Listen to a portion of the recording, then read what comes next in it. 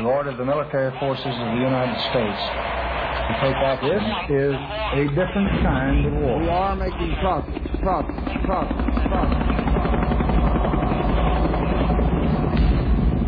Take point, Jeff Boy!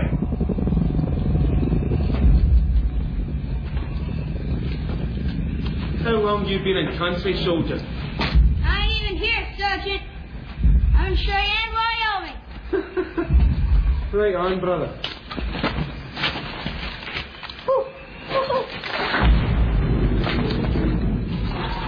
Let's rock, Esposito, I repeat, let's rock!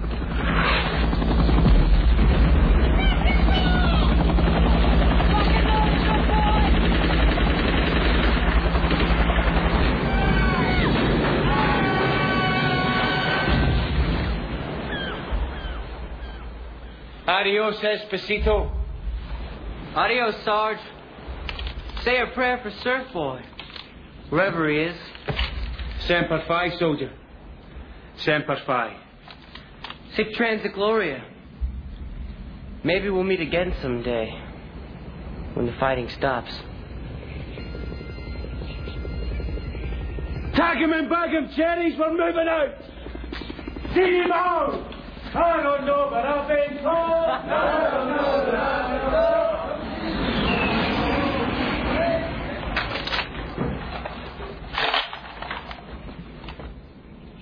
Hello, Esposito.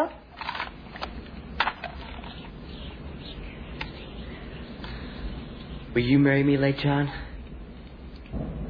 You bet I will.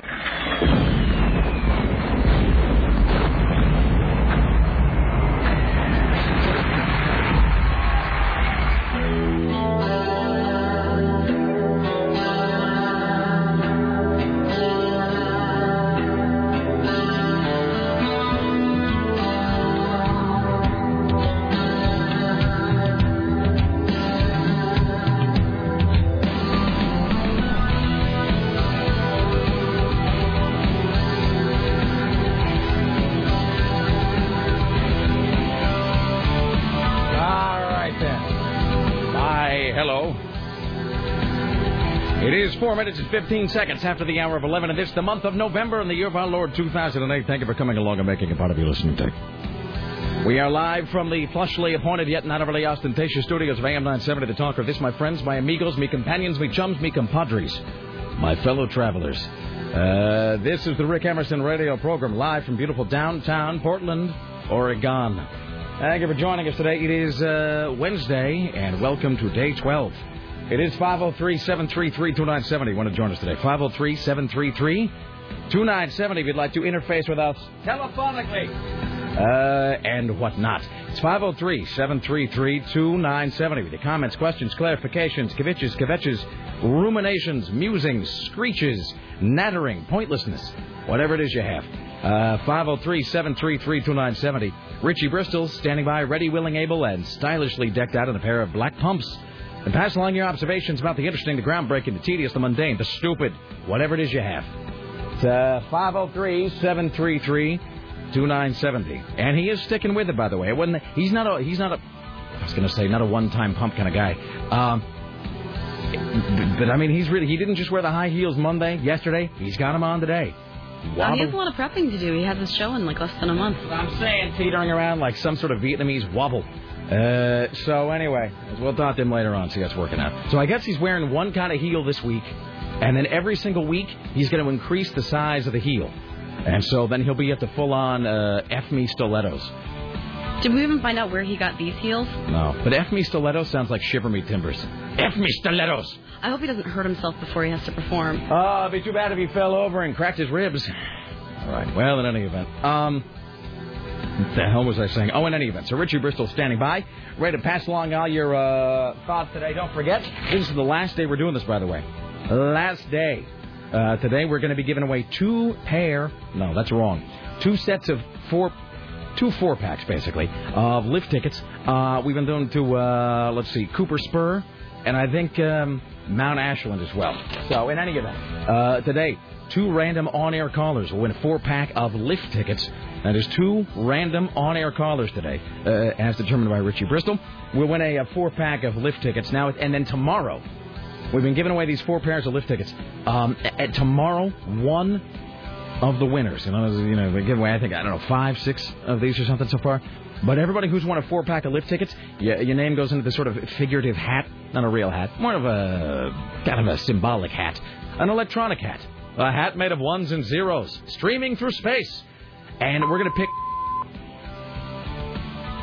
pick one of your names, and you will win a brand new GNU brand. That's the AV pot right there, sir. That's what that is. We'll have Matt go and take care of that in the back. Matt and Brian Jones, who has joined us, resplendent in a tie-dyed shirt, sporting it as only he can. Anyway, so we've been giving away these 4 packs of ski lift tickets. Tomorrow we will pick one of those winners, and you win a brand new snowboard from Canoe, which has been sitting up in Susan's office. And I don't even snow. I don't even leave the house. I don't do it on the snow. I don't go out in the rain. I don't go out at all unless I absolutely have to. But even I can tell that it's a fantastic snowboard. So we'll be giving that away tomorrow. All right, in any event. All right, it's 503-733-2970. You can also email that if you like. It's rick@rickemerson.com. rick@rickemerson.com. Sarah at 970.am. Richie with a T at 970.am. Or, because he has returned MacArthur style, Tim Riley can be reached at Tim at 970.am. Hello, Tim. How are you? How are you today? I couldn't be better. I'm sorry. We'll adjust your microphone level over there. I think it's still set to atom levels. Oh, well, I want to thank no. Oh, I actually can't hear you at all. I sound like it from outer space. Yeah, and it's all the way up. Yeah, okay. You know what? Hold on. We're going to adapt, improvise, overcome. Sarah, I'm going to move mic number 3 over to Tim. Yep. Use that for now, and then we'll... Use that for now. It's going to be probably a little hot. Hot? Not unlike you yourself, Tim Riley. All right. How are you today? It's nice to be back. Yeah, you are. We missed you. Now, see, you're in full voice. See, now, I was gone for a couple of days, and I came back, and even now my voice is ever so slightly rougher on the edges. You sound almost flawless. So I had actually 4 days to recover. Right, well, that's true. You had, because you were gone Saturday, Sunday, and then both Monday and Tuesday. Yes. When did you start getting sick? Thursday night. But you were a trooper. You played it through on Friday. Right. All right. And then I had to go for an audition, as many actors do, after the show of Friday. Right. And I stretched my vocal cords to the max, and something snapped. Really? Yes.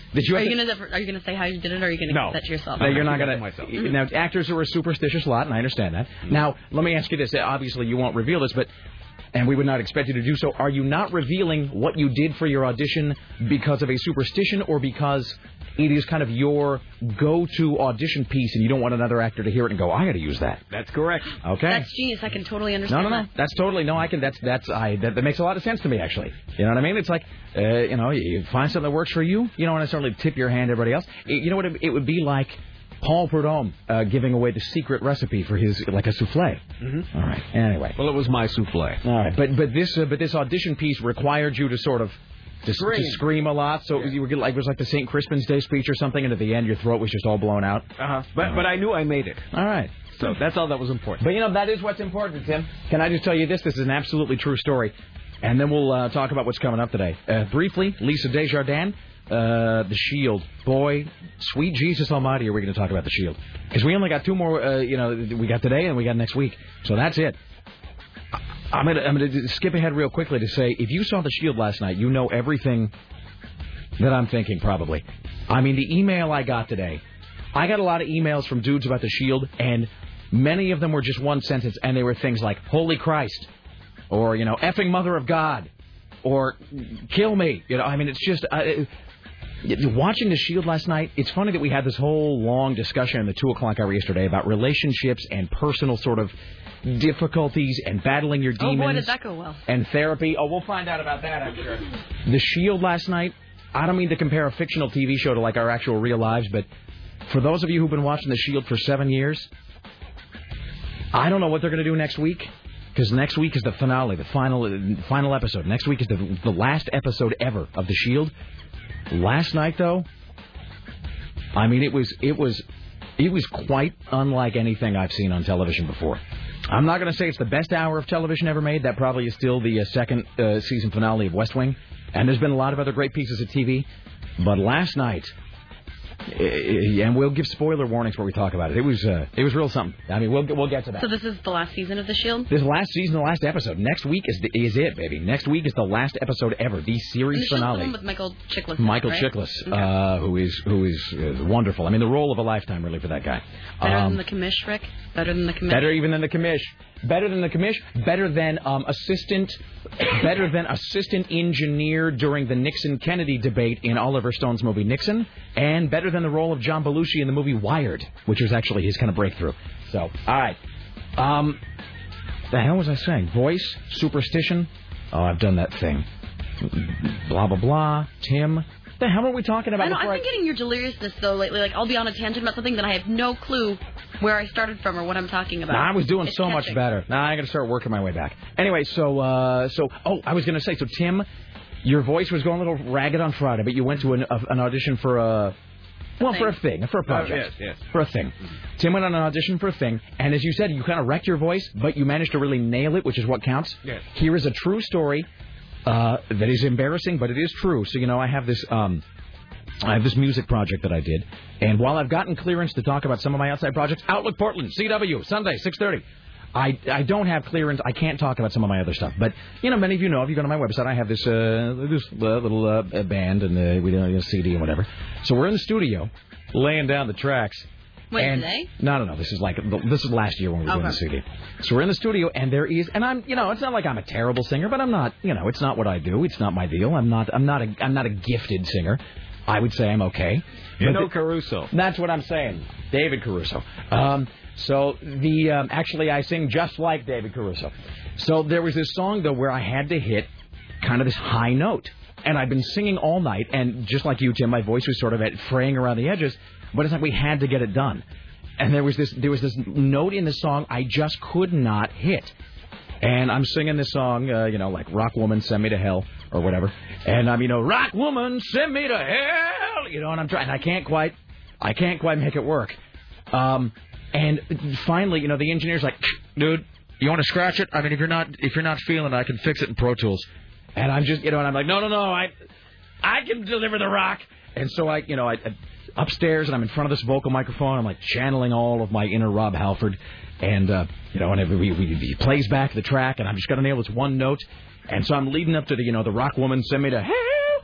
And as we hit the line, I'm sort of doing that dumb thing that guys do when they're performing, the rock. And it's only rock. Guys don't do this when they're performing, like country or hip-hop, where you got to make the rock face in the rock pose. And you know what I'm talking about. Or like when a guy's playing a guitar, and Sarah, you know this, you see a lot of bands, where the guy's up there playing guitar, and he does like that rock scowl. And then sometimes when the guy's playing the solo, it's like he's working an invisible ventriloquist puppet, where he's playing the solo, and meanwhile his mouth is going all, Yep. So I'm striking the rock pose. I get ready to hit the note, and I go, Rock Woman, Send Me to Hell tonight. And I hit the song and literally rip my jeans. Literally rip the ass out of my pants. Which sounds like a fake rock story, but it is totally true. That's rock and roll to me. It is a totally true story. What were you doing with your body to make your jeans give like that? I was kind of like, I was like crouching down, and then I was like kind of, that thing you project from your diaphragm. Always think with the diaphragm. Yeah, and I was just sort of like, and I was just kind of clenching up, and I think I was also fat. But on the Rock Woman, Send Me to Hell tonight, ripping my jeans. So, anyway, so there you go. True story. You. So that's what you did at your audition, Tim. I did. All right. And it worked out very well. Fantastic. What stories are you working on today, Tim Riley, to celebrate your glorious return to the airwaves? The thing is, I don't know if you guys talked about some of this stuff, but I'll try. Stop me. We got to almost nothing. I'll tell you that. So I should thank Adam. Is that who it is? Adam Thompson. And I got to say, no snark here. He did a great job. He really did. He was, especially because we were talking about this during this is, and I'm not. He never tried to get sympathy for it because, you know what, when you work in radio, especially as a younger man, when you're coming up in radio, you work long, bad hours, you're paid nothing, you work on holidays, you hate your life, and whatever. But he had been awake more or less since 10 o'clock the night before, and he worked till 3 in the afternoon, having to be on the mic and kind of entertaining the whole time. And he did a great job, so our hat is off to him. So. Good job, Adam. Good job, Adam. We'll call you again sometime. The city of Portland will try a brand new $140,000 solar-powered toilet. They could become cheap where Portland catches on as a solar toilet manufacturing center. The city of Lakewood, Washington takes a stand and demands a Christmas tree be called a Christmas tree, damn it.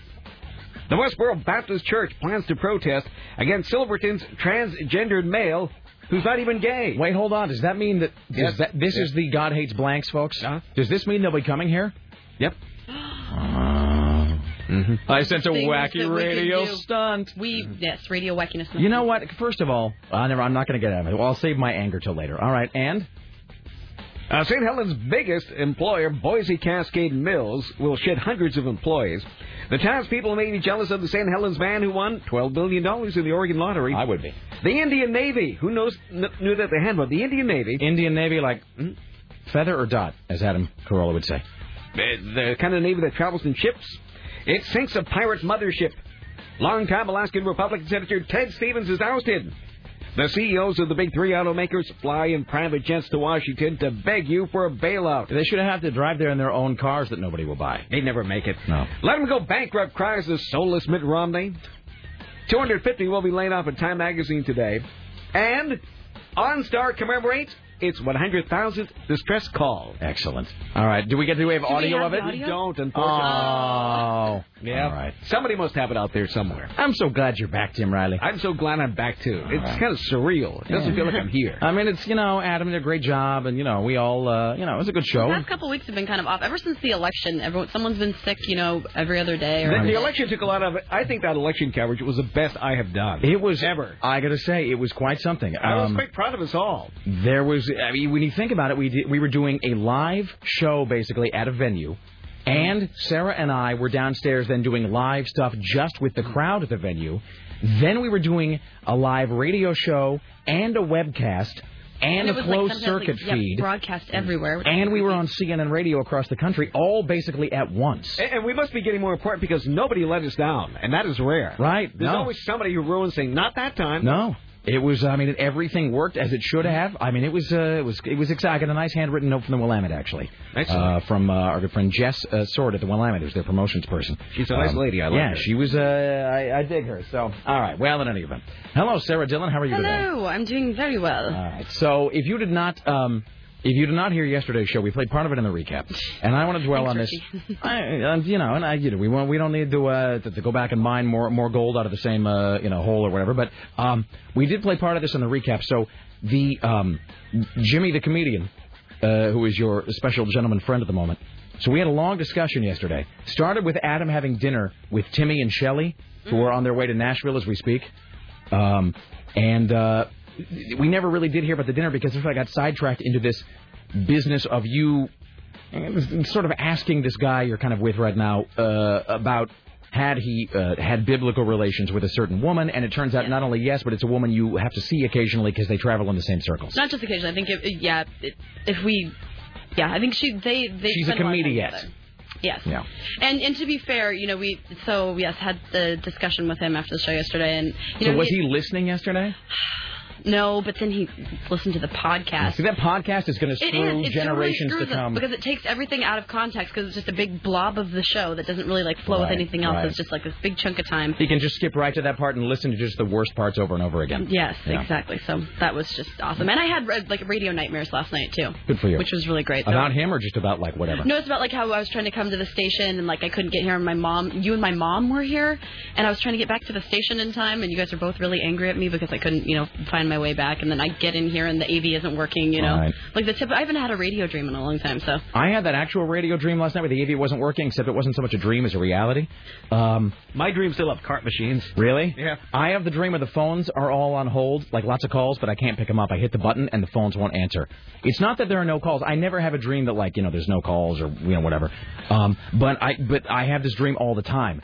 That I'll look down and there's 10 people on hold waiting to come on the air, and I keep hitting the button and I can't pick up the phone actually. That's bad. It's freaky. No, last night, just as a side note, I can from my home, as part of the glorious technological revolution, I can actually see all of Sarah's screens here in the studio, which I don't think most people have ever seen.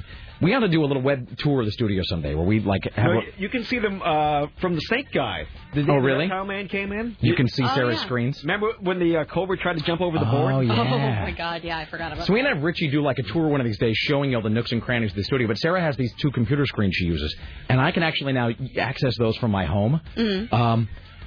All except for last night when the station just went completely belly up for a couple of minutes. No. It was not, to be fair, it was fixed only. Matt Green and actually Court, were able to. They, got it back on track. We were airing the Pilots basketball game and things went a little sideways. But, and I was sitting there last night and I'm trying to log into the station from home to fix a little something with the automation system. And it's that thing of like, connecting, cannot connect. Try again later. I'm like, no! So did you have to get up and come down to the station? No. Fortunately, Matt was able to get it back on track. But anyway, so it was like a radio dream come to life. It's a dream from which I could not wake up. I will tell you, I woke up at 4 o'clock this morning, convinced that I had overslept. I just woke up and I was I'm late, and I did, and then it was only 4 o'clock, and then I couldn't get. And then I give myself such an adrenaline jolt, I actually couldn't get back to sleep. So I had the worst time sleeping last night because I was so exhausted yesterday after staying out really late the night before with, doing the drinking and whatnot. And so I went to bed at like 10:30 last night, and then woke up at 1. Couldn't fall back asleep till like 4 or 5 in the morning. Then woke up again at 7, and then finally, I closed my eyes, then woke up, and it was 9. By the way, weird, just for a second. I do like the fact that we had kind of a sort of an in-depth kind of, very sort of. I don't know, I would say a sort of intense conversation yesterday, followed by you going to see your shrink, followed by you drinking all night. Well done. No, not last night. Oh, okay. No, that was the night before. No, last night was night was wholesome night. I watched a movie and was in bed by 10:30. So did the comedian, did you give him the talk about like, don't listen to the show, don't listen to your friends tell you about the show? I don't know. I've never really given anyone the don't listen to the show talk because I like it when people do listen to the show because I'm proud of what we do and I like it, but yeah, at the same time, things can be misconstrued, and especially since, you can only put out a limited amount of information on the air. It was a little awkward, but we chatted about it, and it's okay. Would you like to hear one kind of amusing email? Sure. Okay, this might make you smile. Rick, just listen to the end of the recap. Sarah shouldn't be too concerned about her new guy's ex. How serious could the sex have been? They're both comedians. Just don't joke about his funny bone. Funny bone. All right, that made me laugh. Sorry. All right. Thanks for trying to make me laugh. That's I appreciate it. All right. Anywho. Oh, and my friend, do you remember my friend Beth from long ago? Yes. Who lived to Chicago? She just moved back. I hung out with her for a little bit yesterday. Right. Wait, is she one of your sexy friends? Yes. All your friends are sexy friends. You don't have any. You have some screening process. You don't allow ugly people to befriend you. You must stop them at the door. Good for you. Seriously, there's you must be this hot to hang out with Sarah Dillon. All of your friends are hot. Thing to say. Well, I'm not. I was just kidding. I mean, I'm sure you. Full of beautiful people. I know you don't do that. I'm just saying it does. It's like a weird law of averages thing. Like the statistical likelihood of all of your friends being hot is just staggering. It seems very unlikely, and yet it's true. So I'm just saying. No, it works out well for me. Yeah. All right. Here's what's coming up later on today. Lisa Desjardins will join us from the Hill. We'll also talk to. We had a bunch of stuff. Steve Casterman today. Talk to Ed McCarthy as well. Ed McCarthy's going to talk about the Nebraska thing where the parents are booting their kids out of the car as fast as they can. Susan Reynolds, your window is closing. Let's see what else. We'll talk to CNN radio correspondent Jim Roop, Mr. Skin. We may try to get Peter Carlin today to talk about the Shield. He's been a busy couple of weeks for him as well. Let's see. What else? Watches coming up today. I think we got a Geek Watch, a Clown Watch over there somewhere, and your phone calls as well. Plus, and Tim, I think you were here when I teased this, but we never did get to it. I have the CD. It is a sampler. It is Muzak's 60th anniversary sampler CD. That's incredible. It is. Now, what year is that from? You've been teasing this for 2 weeks. We've got to get to it. How old do you think? When do you think the Muzak company started? What year? I would say the 20s. Sarah? The Muzak Elevator Music Company. Didn't you already say 1948? 1934. Split the difference. I was close. So, yeah. So we'll do that, and we got the new Guns N' Roses single. Not the Chinese Democracy one, the other one. All right. Let's get some of your phone calls here. Hi, you're on the Rick Emerson Show. Hello there. Hey, Rick. How's it going? What's up? Welcome back to Tim, and hello to Sarah as well. Hello. Oh, thank you. I wanted to just talk to you real quick about the Shield. I know you'll go into more detail about it later, but... So you did see last night? I did indeed. Okay, so just real quickly, I mean, interrupt it. For anybody who has not seen last night's Shield, and again, the Shield isn't a show with twist endings or surprises or like Who Shot JR. There are revelations, but they don't do like a bunch of gotcha, oh my God, and the island is really on a comet in outer space. They don't do any of those. It is the journey, not the destination. That said, if you don't want to hear spoilers about the Shield, whenever you hear us start talking about today, you turn your radio down for a bit. So, all right, go ahead, sir. All right, two things. Number one, the scene with Shane and when Mara's hurt. God. And they're in the flop house. It just, that was just so sickening. I mean, wrenching. It's pathetic. It was wrenching. Thing. Yeah. Sean Ryan, he's such a bastard because the scene, of course, where Vic is in with the feds and he starts to talk, and he looks down, he looks up, and he starts talking about Terry Crowley, and Sean Ryan just slaps you in the face with what you always knew, forces you to confront the fact that we all knew that Vic is a bad guy. Dude. And you just almost forgot about it for about 4 seasons, and you're like, oh, yeah, this guy's an evil SOB. You have hit the nail on the head, and so stay on the phone here, sir, while I read you something. This is an email from our good friend Seamus, and I'm going to read a brief email because he says exactly the same thing. Listen to how this, if you are a S.H.I.E.L.D. fan, and I'll make this bearable for non-S.H.I.E.L.D. fans by basically telling you this. Vic Mackey is a dirty, corrupt cop. But you sort of forgive it as a viewer because you feel like, as Peter Carlin says, he bends the rules to enforce the law. In other words, he's a dirty cop, but you do feel like it's in the service of a greater good, like he breaks the rules to service good and to fight crime. So he's the morally ambiguous cop, but you say, well, it's okay because really he is a good guy. And last night, and I will also say this is the 7th and final season of The Shield. Last night, there is a moment from episode 1, from the first episode of the first season, literally 7 years ago. Something happens in the first ever episode of The Shield that they finally pay off last night. 7 years they have had something that happened, and they paid it off last night. And there is, and again, if you don't want to know, tune down. There is a sequence last night where Vic Mackey, who is a dirty, corrupt, evil cop, but who you've secretly been rooting for this whole time, to get an immunity deal, he has to sit down in a room with the feds in front of a microphone. And part of the immunity deal is he has to confess to every crime he has committed. And they're like, if you omit anything, it voids the immunity deal. So there is this great scene where Vic Mackey has to sit down and confess all of his sins over the past 7 seasons to the feds. And you're so right. So listen to this email. It says, Rick, the Shield isn't even like a roller coaster ride anymore. It's just like one of those drop rides that keeps plummeting in a metal cage all the way to the ground. He said, did you feel sick hearing Vic confess to the feds? It was like this guy we all sort of rooted for over 7 years, despite everything, finally acknowledged all of it. And then we had to sit and hear Vic tell him how sick and terrible and twisted he is, the guy we had rooted for. I wonder if other listeners shared the same moment the way I did, when they called Vic out for being a horrible human being, making us, the viewers, feel guilty by association. Rick, it was like the feds were calling me out for being in Vic's corner. And he says, he says that only 2 other episodes of a show have ever made him feel as sick as last night's S.H.I.E.L.D. did. That is when they reveal a lot of the Cylons being human and Lem getting murdered. He says, Jesus, do you feel like a bad person after last night's S.H.I.E.L.D.? And don't you feel like it was a sort of catharsis? Like Vic has been carrying around all of this horrible stuff that he has done for 7 years, but it's like we've been carrying it around with him because we root for him. And, of course... And we're going to break here in a second, but, of course, the biggest crime of all is that Vic killed another cop 7 years ago.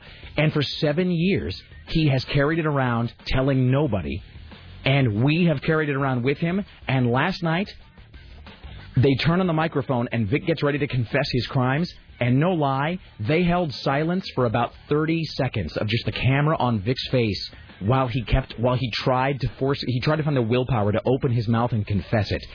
And I was just going, come on! And I was going insane.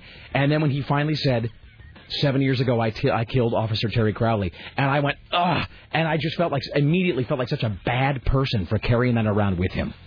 It looks like, Vic was so great because Chiklis, obviously the actor, was so great because he just looked down, and after about 30 seconds when he looked up into the camera and he just looked into your soul, here I am, the devil. And then when he was done with all that, it's almost like the weight had been lifted because he kind of sighed. Right. And it's like, all right, it's all on the table now. And Claudette is going insane.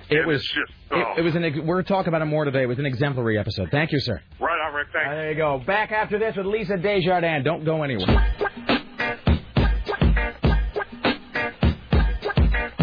Well, all right then. We'll freestyle it. Exactly. That's what we do. Because we're professionals, sir. It's true. Game day players, like the men of old.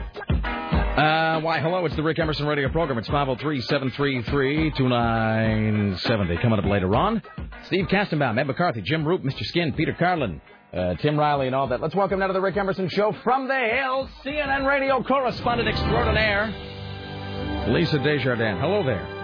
Hey there, how are you? I'm fantastic. How are you? I'm good.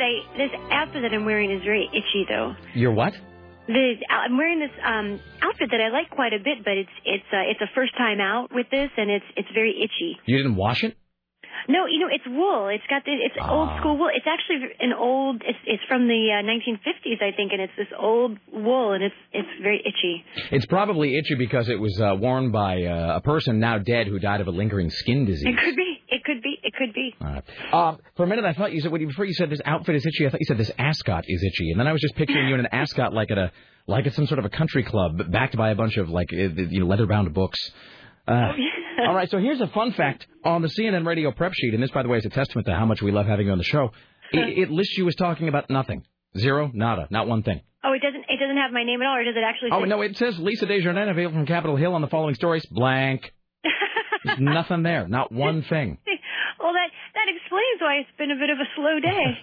So, I mean, I guess, or it's a ringing endorsement of you that, really, you are the story, Lisa. Maybe, I guess, for all of our, Zen Buddhist stations out there.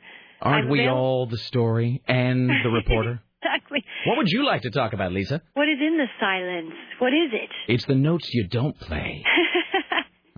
Oh, I'm stuck watching the big three automakers again. Woo! And we've got the whole corporate jet. Everyone's making a big deal out of the fact that these three guys. They should have drove there. They should have driven there, right? They should have driven there in their automobiles. Totally. Right? Hey, did you catch that thing that Mitt Romney wrote this morning? That editorial that Mitt Romney said about it. Screw them. Let them go bankrupt.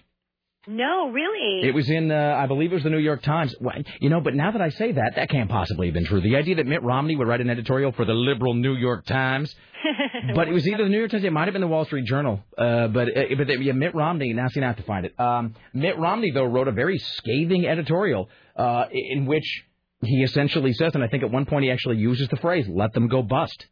Yeah, New York Times. That's where it was. The idea of see there, you got tells you what you need to know about that guy. Yeah, you're on. Well, I am not surprised because that is the way it's going at the Capitol now. Republicans have the momentum on this automakers loan deal.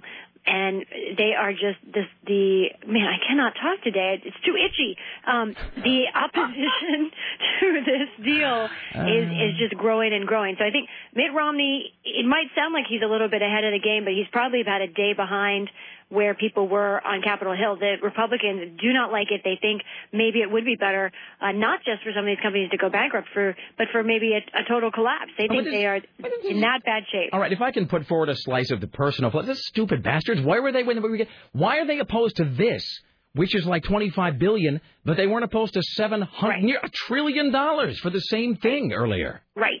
That is what Democrats are saying. Are you kidding me? What? Come on. Yeah. But Republicans, what has happened here is, I don't know if you've seen a Simpson episode. Maybe it was in a Simpsons movie where like Homer is dumping all the waste in the pond. Right. Yeah. He puts the one the one little last piece is what makes and it goes toxic. Yeah, exactly. And I think that's what's happened here with Republicans is their constituents were so angry and in general did not like the bailout before that they are saying, all right, this is $1 more and that's it. I can't no more. But in the bigger picture, you have to really think about what would happen if the auto industry goes under. And among the more frightening things that we've heard from these CEOs is that all three of these companies are so interrelated because they depend on the same parts manufacturers.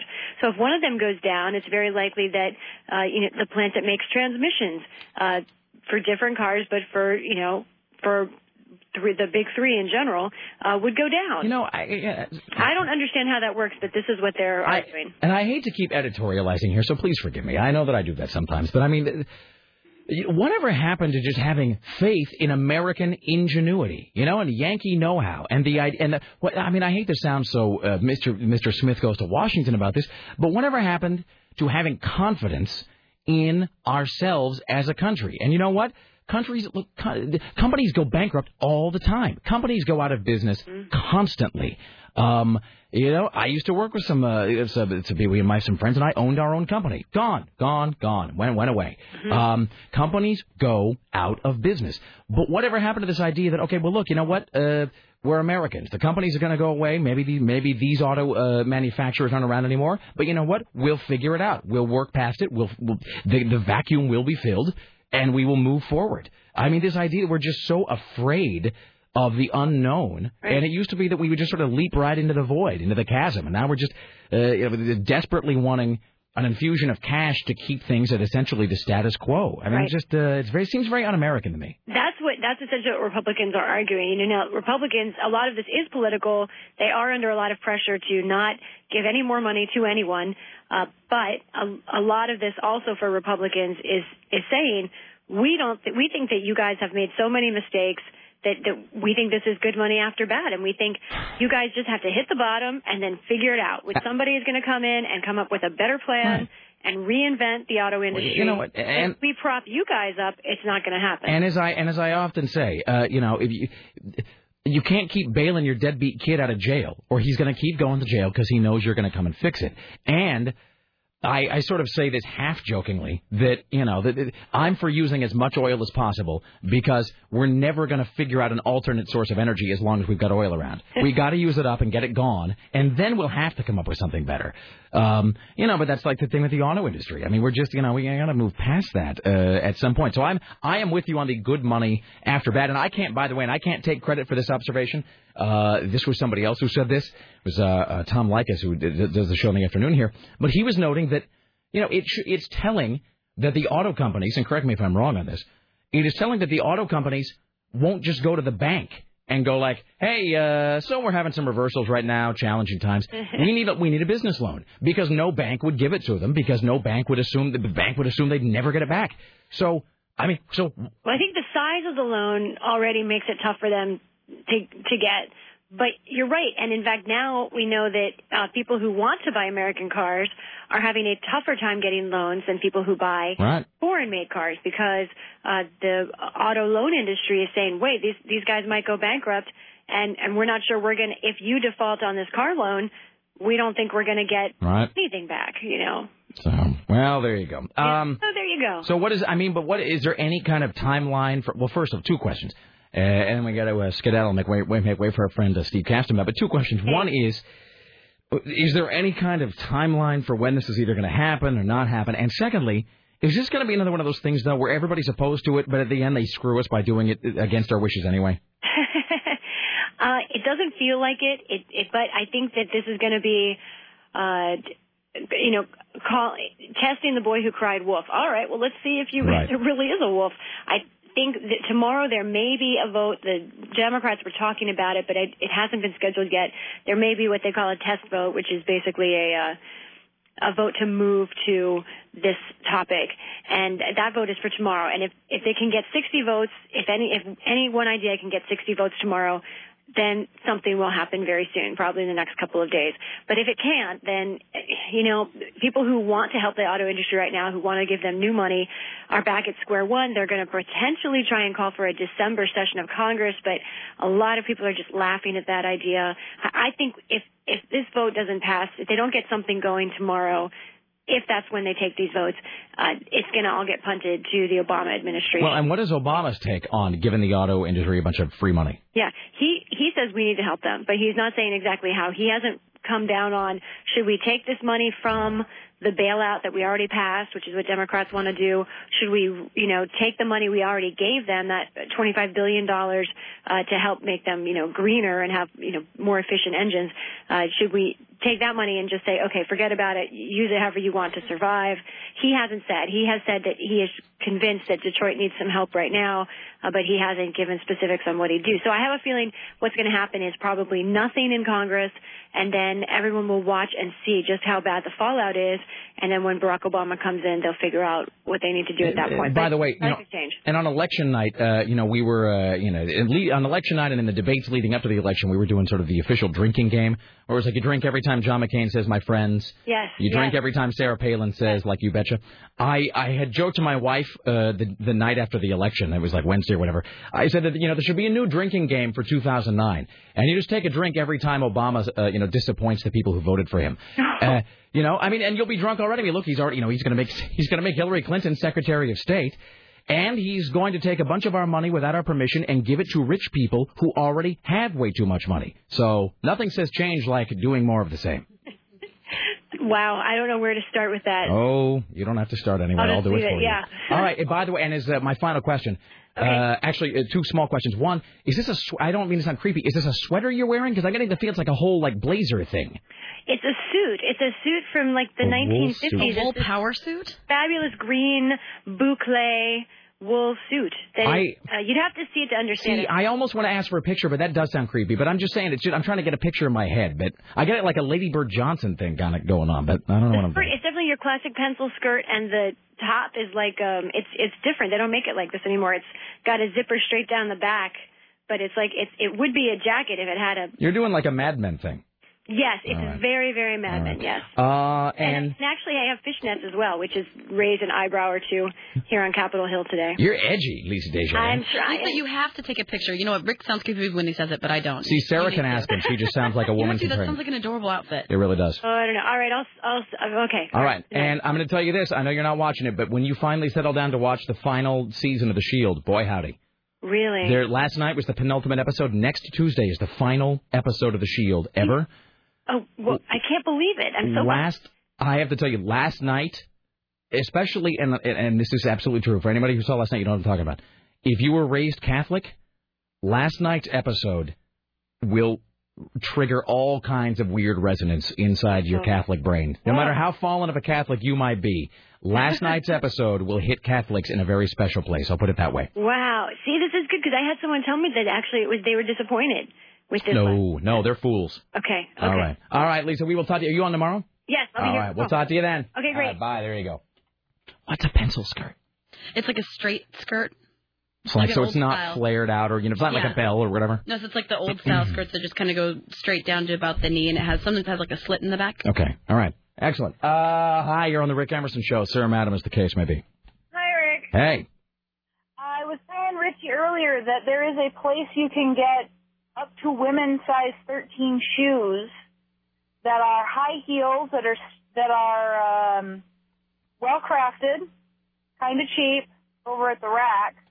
So in other words, if Richie wanted to find a whole variety of pumps that might work with his largish feet, this would be a place for him. Well, let's call him a sturdy man. He is indeed. He's stout.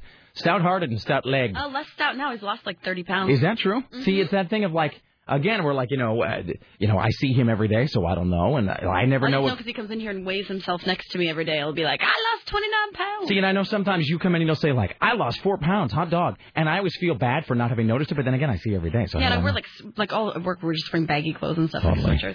All right, thank you. I appreciate the heads up. You're welcome. All right, thanks so much. Did you ever find out what the place was? I think she said it was the Nordstrom Rack. Right? Oh, okay. I think. I'm sorry if she didn't say it. I think, she apparently told Richie, but I think it was the Nordstrom Rack. In one moment, we'll get Steve Castanbam. Hi, you're on the Rick Emerson Show. Hello. Hey, Rick, just a couple of thoughts on why Obama is going to give the car companies what they want after the inauguration. Mm-hmm. Obama owes a lot from his election from big labor, and the UAW is just licking their chops at getting this bailout money because they're going to get the car companies will just burn through that money in months just because of the amount of money that UAW contracts and retirement just sucks up. It's true. Since Obama is so betrothed to organized labor, it's trust me, he'll just flush your money down the toilet. Giving your money to unions or politicians, as P.J. O'Rourke once said, is like giving whiskey and car keys to a 16-year-old. So. Exactamundo. All right, thank you, sir. Yeah. All right, there you go. Let's welcome now to the Rick Emerson Show from the York that is new, CNN radio correspondent Steve Castanbaum. Hello, sir. Hey, I've never been to Old York, now that you mention that. Now, didn't we have a discussion about this, how you should have gone to New York, or you should have gone to York, rather, and then done a side-by-side comparison? Because the architecture of one is somehow based on the other, right? I presume so. At least the old streets, maybe. I should do that. I should do it. As the CNN New York correspondent, I think I should be flown to Old York and and do a side by side. I'm telling you. See, this is the sort of thing though that I tell people to do, and then they just sort of brush me off. Not that you're doing that. I'm just saying I got all kinds of great ideas. You do, and we never bring them to fruition. Once or twice I have seized the opportunity and done it. There have been a few. I have to tell you, I think I finally made some headway on one of my notions. Are you a Star Wars fan? To some degree, yeah. Well, I don't want to say I'm a big Star Wars fan because I have friends who are fanatical and know all the lines. Well, your friends will know about a thing called the Star Wars Holiday Special. Okay. And we don't have time to get into it now, but the Star Wars Holiday Special is this holiday variety hour, Star Wars based, starring Chewbacca, Han Solo is there. It is the first appearance of Boba Fett as a cartoon. It aired once in 1978, and it is so bad, so unbelievably bad. George Lucas never allowed it to be shown again. It has never come out on DVD. It never will. Lucas has said he wishes he could destroy every existing copy. And, in fact, if you look at the official Star Wars chronology, the canon online, it's not mentioned anywhere. It has actually been expunged from the history of Star Wars. That's how bad it is. It's as if it never existed. Okay. Right, but here's the thing. It aired on KNBC in Los Angeles. I mean, also it's everywhere else. But it aired on KNBC in Los Angeles, and there was one family. And it's not an internal tape. It's a home tape. You can tell because there's commercials and teases for the upcoming news that night and the 11 o'clock news. There is one home copy that was made on some early version of the VCR, and that copy is the source of every really grainy, bad, blurry bootleg that you find at a fan convention. They all, more or less, come from this one bootleg that, again, was done on a home VCR in some suburban household in 1978. And every year, I insist that someone do an investigative piece about who is that original taper. Was it an adult? A kid? Do they even know that their kind of badly recorded, Betamax copy of that has been viewed tens of thousands of times around the world? I mean, wow. I want to know who taped that. I'm surprised they never came forward because I would presume that they're real Star Wars fans too. And it's just become so iconic. And so I think, though, yesterday I finally got some traction, some movement with a journalist friend of mine who I think might work on that story. Because I've been begging people to do it for years just because then I can read it and file it under things Rick no longer has to obsess about. So, anyway. Does your journalist friend cover Comic-Con every year? Yeah, actually, yes. Yeah. So there you go. So he is of that bent. Then he's the person to do it. That's what I'm saying. I also got a great idea for Soledad O'Brien, but I'm gonna save that for her. Okay. All right. So you're talking about, we were talking to Lisa about the auto thing, and now you're talking about it again today as well. So they've got this phrase: Ford's top man is standing behind their big trucks, and it seems like there's some sort of a joke there, but I don't really know what it is, except to say that maybe the fact that they have such big trucks is really the problem at this juncture. Maybe. Yeah. I'm sorry, he was telling CNN yesterday that the F-150 remains the leader in the industry and it's a fan favorite here in the U.S. So yesterday I went out and talked to guys at a gas station in New Jersey about the F-150. I put a question to them, if given the choice of having an F-150 or a Toyota Prius, which would they choose? And over again they said the Toyota Prius. Wow. So. Yeah, maybe the chairman of Ford is not quite in touch with his consumer base. There's a difference between the cars that people find, whatever, sexy or exciting, or cars that appeal to men because they are sort of big and, conspicuous American consumption and the muscle cars. There's a difference between cars that you like and a car you're going to go buy at this point. And that's what auto companies don't seem to grok. They don't seem to get. Then, look, everybody likes, the brand new Mustang or whatever that can go from 0 to like 1,000 in half a second. But, it's not what you're going to be buying, and it's not probably what you can even afford to buy right now. And it seems like they need to merge those two things in their heads. Yeah, like the GM is releasing the new Camaro, right? Right. I'd love to have the new Camaro, but I can't afford that. Right, exactly. And I can't afford the gas for the new Camaro either, These cars have all become like, something that you call Susie Orman about. Hey, there's a $1,200 hot fudge sundae at this Manhattan restaurant. Can I afford to buy it?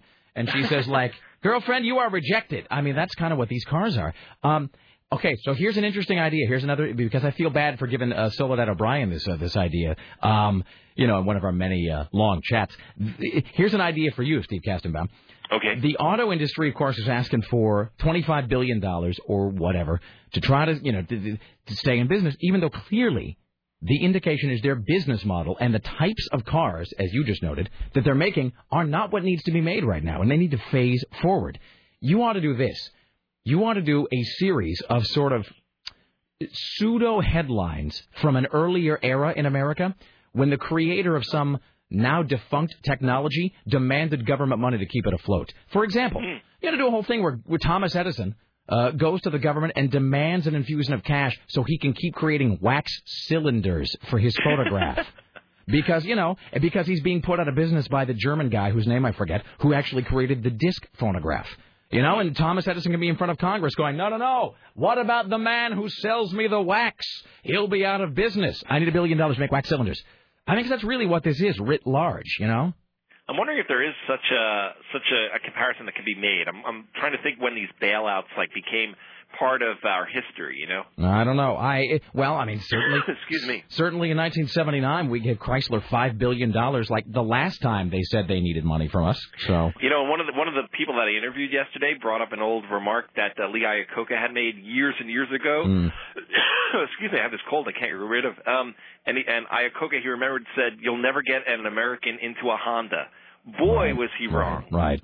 Well, it is interesting also to note that, to be fair, the government never thought Iacocca could pay that money back, and they did early with interest, a big cardboard check. But that having been said, there is such a thing as... Excuse me, man, I can't get rid of this cold. Sorry. Well, I'll let you go after this statement. That speaking of Soledad O'Brien, she did this, this Jim Jones special, which is creepy and great. But, Jim Jones had... Watch how I tie Jonestown into Detroit. Jim Jones had hanging at Jonestown that famous sign that said, "Those who do not remember the past are condemned to repeat it." And really, it is Groundhog Day with cars. That's what's going on right now. So I agree with you. All right, go drink some tea or something, sir. Yeah, I got it. All of a sudden, just the cough attack just happened. Well, what bad timing. Everybody here, I've been coughing for ever since election night. Basically, Tim Riley was out for a couple days. It's the first stage of the zombie epidemic, sir. I'm going to blame it on Rich, just because it seems like the right thing to do. There you go. All right. Okay. All right. Thank you, sir. We'll talk to you soon. Take care. Steve Bye-bye. Katzenbaum, ladies and gentlemen. Hello, Tim Riley. Hello. What? Oh, I'm sorry. That's not my fault. You're. Is this still? No, he's going to come and look at it. They're in the midst of it. They're hip deep in wires right now, so they're going to. At the moment, you can't have nice things. No, I was looking for that Mitt Romney story. It was the New York Times. Yeah, I got it. But yeah, okay. So he just basically says, "Screw them." Yeah. All right. Yeah, you don't have a cough button right now. I mean, you do, it just doesn't work. But the funny thing was about Mitt Romney, a few months ago when he was running for president, he said, there are too many controls on business. Yeah. They have to be loosened. Wait, hit the post there. All right, back after this, The Rick Emerson Show. Who plays what he wants to play, and says what he wants to say. Hey, hey.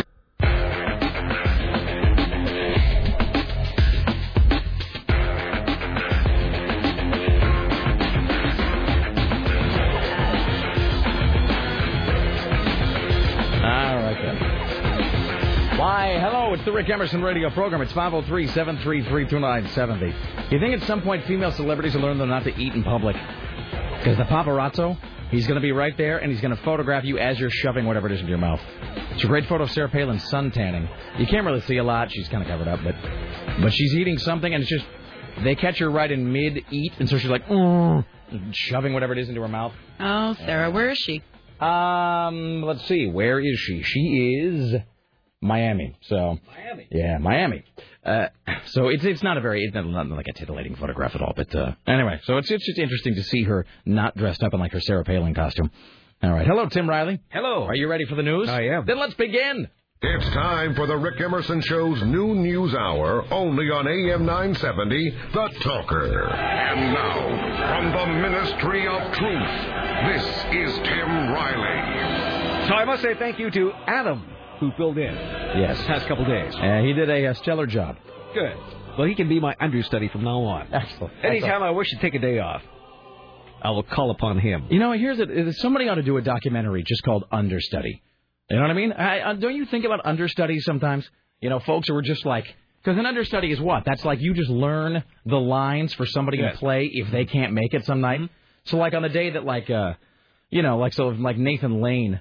is has some issue and he can't come in, or like Matthew Broderick's holding out for more money. They, understudy. and the understudy goes on and they just do that part. Mm-hmm. Does an understudy learn more than one role or just one typically? I believe it's one. All right. Yeah. And that's, the understudy, here's the only time I'll ever see an understudy. That's if I decide to pay a lot of money to see a Broadway play. That'll be the night that all the understudies show up.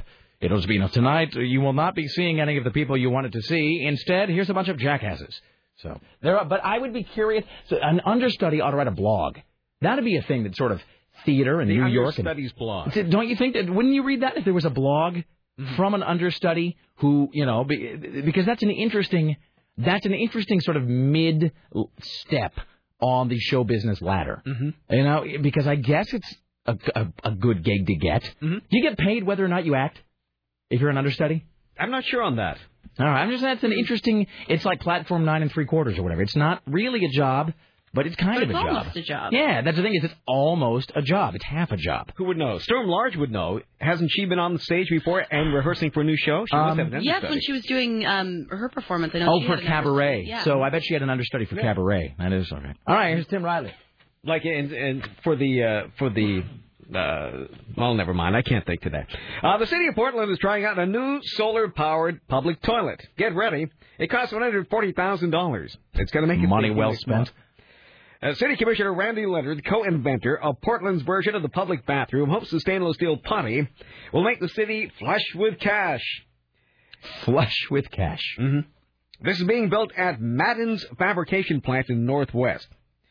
Workers are applying the finishing touches to this prototype. By the way, I like the idea that there's a place called Madden's Fabrication Plant. Doesn't that sound like an old school, welcome to our mercantile? Mm-hmm. All right. So if the model does well in Portland, which costs $140,000, it could end up making the city money through mass production, selling at $25,000 apiece. Oh, I see. Maybe GM could start building. So that's the prototype. The big money's in toilets. Yes. So the prototype is going to cost that, but then theoretically we'd make them and sell them to other cities. Yes. Now Madden's Fabrication Company and Cooperative and Thrift. But that's not owned by the city, is it? No. So the city's not going to make any money on this, ever. Well, let's see. I believe there's a grant involved here, something like $360,000. So maybe the city take a little piece of the action afterward or something? All right, well, that'll be good. So if the loo is profitable, it would add to the Portland Water Bureau's bottom line, thus reducing the customers' water bills. All right. Sure. Yeah, that's not going to happen, but it's nice to dream. Mm-hmm. Meanwhile, a Washington town is taking a stand. It's a Christmas tree, not a holiday tree. Who could argue? Let there be no dispute in the Pierce County city of Lakewood. The city manager said the correct name of the December holiday is Christmas. I don't know that the name of the December holiday. I'll put it this way. The correct name of a December holiday is certainly Christmas. Right. So that is, I suppose, arguable depending Perhaps the December holiday on December 25th. Yeah, that is Christmas. Although, does that overlap with anything else? I don't think so. Hanukkah's over before that, and Kwanzaa begins after that. Okay, so Christmas is a standalone holiday, unless you're some wicked nutcase. But that thing is a Christmas tree. I mean, that's just using the language we've all agreed on. So, all right, well, whatever. I'm going to keep calling that thing downtown. That's already here, isn't it? Did they put the Christmas tree? I missed it. I think it was up. Yeah, a couple days ago or yesterday. All right, but the great on-turning doesn't happen until after Thanksgiving. Correct. I'm going to go to that. Mm-hmm. So, anyway, it's a Christmas tree, so shut your holes. All right, here's Tim Riley. So how would you like to be in St. Helens? The major employer of that tiny town is announcing it'll permanently lay off a majority of its workforce in the coming months. This is Boise Cascades. They have 4 mills there, and they're putting 300 people out in the street. So this is going to be like a Springsteen song, except it's not like... the mill really is going to close. Yeah. There's always a mill closing in those songs. So it's going to happen very soon. All right. Officials with the state of Oregon issued a report that showed unemployment in the state spiked to nearly a full percentage point at 6.4%. It was 6.4, now it's 7.3. So it puts us well above the national average. So that's like 1 out of every 11 people unemployed. Yeah. Hey, by the way, someday you want to run for president? Here's how you get elected. I always say that Americans respond to concrete gestures. Mm-hmm. Like that thing Rudy Giuliani had with the 1-page tax form. Here's what you could do if you were like or even like a mayor or a governor or something. You run for office, and one of your absolute finite concrete platforms. Because here's the thing: you can have a whole bunch of other stuff that is that's good, but people aren't going to really grasp most of it because people are dumb. You got to have a couple simple things people can grab onto, like the chicken in every pot. You run for office and just say, look, in my administration, it will be illegal to fire anybody between November 1st and January 31st. You will not be allowed to fire anyone in December or January. What if you're Mitt Romney? I don't really. If you're Mitt Romney, you're just a killjoy bastard anyway. But Americans would vote for a guy like that. Doesn't even matter. Doesn't even matter what party you belong to. No. You just say, look, it will be against the law to fire anybody at Christmas or around New Year's. People would vote for you because that sucks. That sucks worse than anything. Because we've all been fired at around Christmas time. Oh, yeah. So, it's just, it's no fun. All right. So, somebody in St. Helens is doing okay. A St. Helens man won $12.5 million in the Oregon Lottery Megabucks. Ron Soritz picked up the winning ticket at the Red Apple Market in St. Helens. He couldn't be reached for comment, but the market workers say they're not only happy for him, they're excited for the score. The location of the winning Megabucks ticket is also receiving a share. The Red Apple Market will get $100,000. What else do we have here that's local? I think that's about it so far. I don't know if there's a lot happening that's local. Somebody... I don't know, Tim, did you see this story about... Did somebody send you this thing about Hillsborough? No. All right. It's not, pardon me, it's not like a big deal. Apparently, and again, we only ever reported this. Oh, the courthouse. Yeah. The courthouse is going to be closed till 1 o'clock. Bomb threat. All right, so there you go. So there's really nothing to blow up in Hillsborough anyway, so... No, it's close to Tannersport now. And that can't happen. All right. And even stores out there are going out of business. In Tannersport? Yeah. Now, how is that possible, Tim? I would think that you'd be under some protected economic force field in your plush neighborhood. Wouldn't you? Yes. I'm sorry that you're having to share the problems of the common man. The massage chairs are gone. Oh, the humanity! They're down. The massage chairs are gone, and when you go to the supermarket, they're down to one tin of mints at the front. Now they're selling precious rocks there. Precious rocks? Yeah. Some millions of years old. Well, that would be advertising. Is that really all that it takes to count as precious at this point? Is just to be really old? People are buying them. All right. Is a precious rock like a pet rock, but without googly eyes on the front? No, they're from the dinosaur era. All right, whatever. They go into caves and bring them back and put price tags on them. Hey, can I tell you this? When I was, did you all, and I know, Tim, you probably didn't, Sarah, you did, you all didn't have, like, not the Weekly Reader, that's like a magazine they give you in school, but that crap, not crap, but that catalog they give you in schools where you order books, you know what I'm talking about? Oh, the Scholastic catalog. Yeah, okay, so did you have that? I don't think we had that. You didn't have it? Wait, hold on, that's weird that Tim had it and you didn't. The Scholastic catalog? Would I get it in school? In school, it was like a little 2-page newsprint. It was printed on, like, really bad paper, but it was like a 2-page color catalog of, like, books, and it was all, like, kids crap, like Babysitter's Club book, that you could order, like mail order, and your parents would, like, cut a check, and you'd bring it to school, and your teacher would order the books, and then the books would be delivered to the class. And it was basically it was trying to get kids to read, and the novelty was that it was like mail order, and they would send the books right to your classroom. And you get a package, in the mail from the Scholastic company that would arrive in the classroom. And of course, everybody loves getting a package in the mail. And so you go to 3rd grade, and they're like, "And Sarah, here's a package for you." No, we never had that. That sounds magical. Oh, it was righteous. Yeah, the books were always the markup on the books was a little crazy. I mean, it was like a book. Did you have to pay for the books? Oh yeah, no, it was a book club. I mean, it was a mail order. It was a mail order catalog. And they sold books, and then they sold books, they sold, like, binders, like, kind of wacky, sort of like Trapper Keeper stuff, and then they sold posters with, like, the cat hanging off a branch, and it was like, it's almost Friday. But here's the other thing. I bought all kinds of books from that place. I mean, you know what I bought at one point from the Scholastic catalog when I was a kid? I was in, like, 2nd grade. The Scholastic catalog sold me what purported to be a dinosaur bone. And you know what? Now that I think back in retrospect, I think I was horked on that. I think I might have been gypped. I dispute that the Scholastic, for like $1.50, I dispute the Scholastic company sold me a dinosaur bone for $1.50. I think they were making that up. I don't think that was real. So, and I'm kind of bitter about it, even now, like 30 years later. Here's Tim Riley. Yeah, we had that. Then we had banking at school. Did you have that? No, Tim, we didn't have banking at school. Seriously. Our people weren't taught to be bankers. Seriously, what kind of money do they expect you to have when you're going to grow up to be an unemployed pipe fitter? I mean, seriously. Every week, the bank would come by with your deposit envelope. Are you kidding me? No. And you would put money in it. Then it would come back the next week with a statement of how much money you had and how much you want to put in this week. And then you and Timothy Hutton would go play squash on the front lawn. I'm sorry. Did I sound bitter there for just a second? They never did anything like that with me. Was this so... So it was a real bank, not like a fake bank. It was the Second National Bank of Nashua. They would come by the school, and so you You want to put money aside that you want to make a deposit. Now, was this money that, like, you of just your own or money that you earned at school by doing something? I think it's a paper route. Okay, and then so you would, like, bring in, like, 50 cents. Oh, no, it's more than that.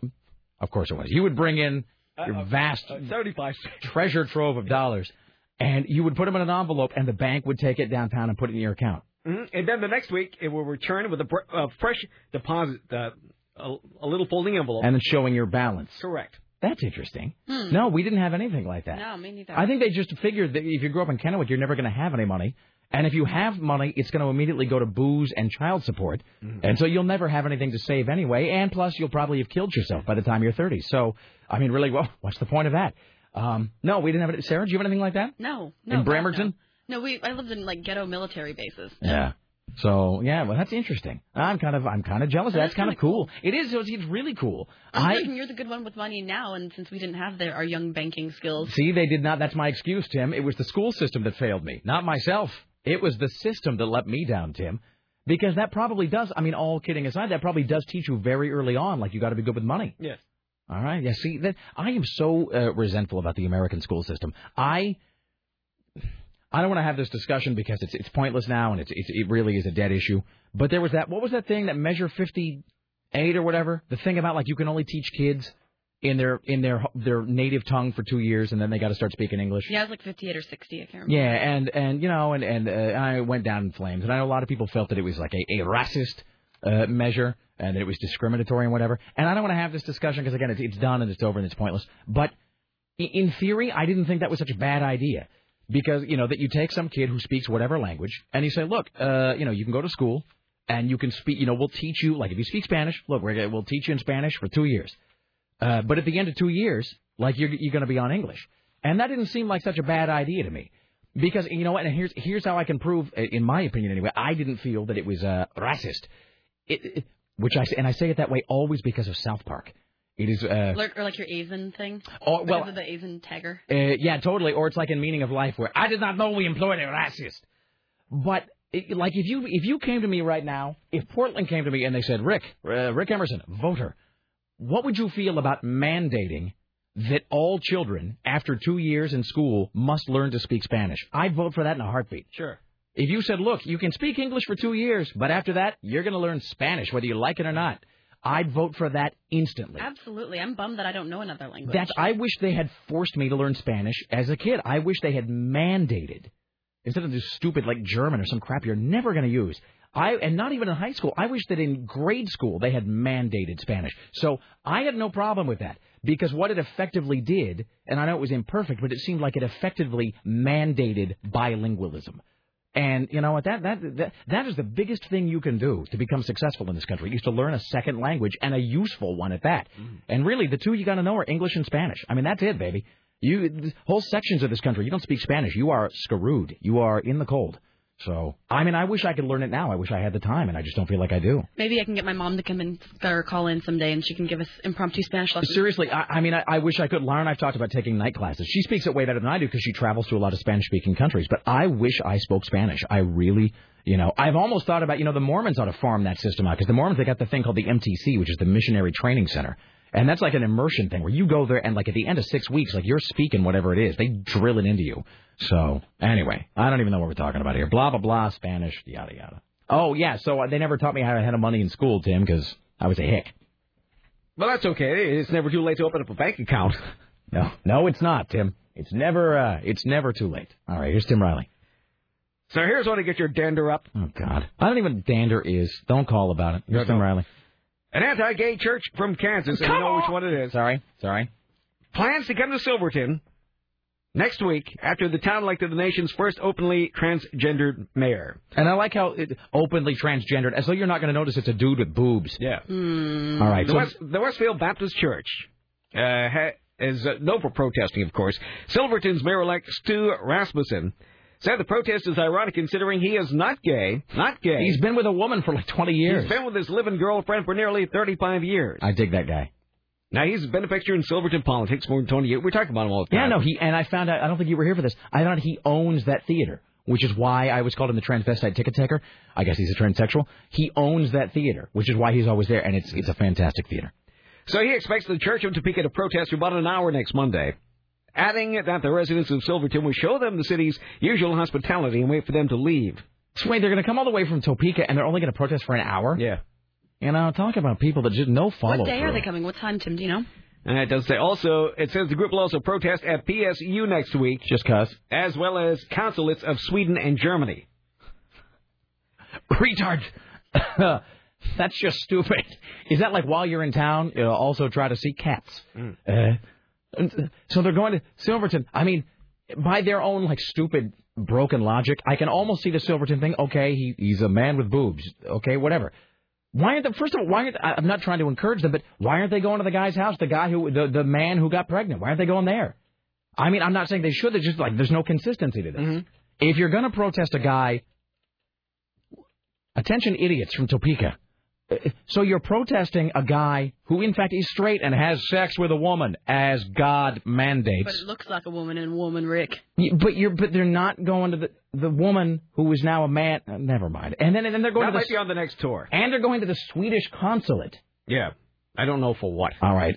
Somebody needs to find out when that Westboro church is going to be here and what time and whatever. Should give them a Rick Emerson show welcome.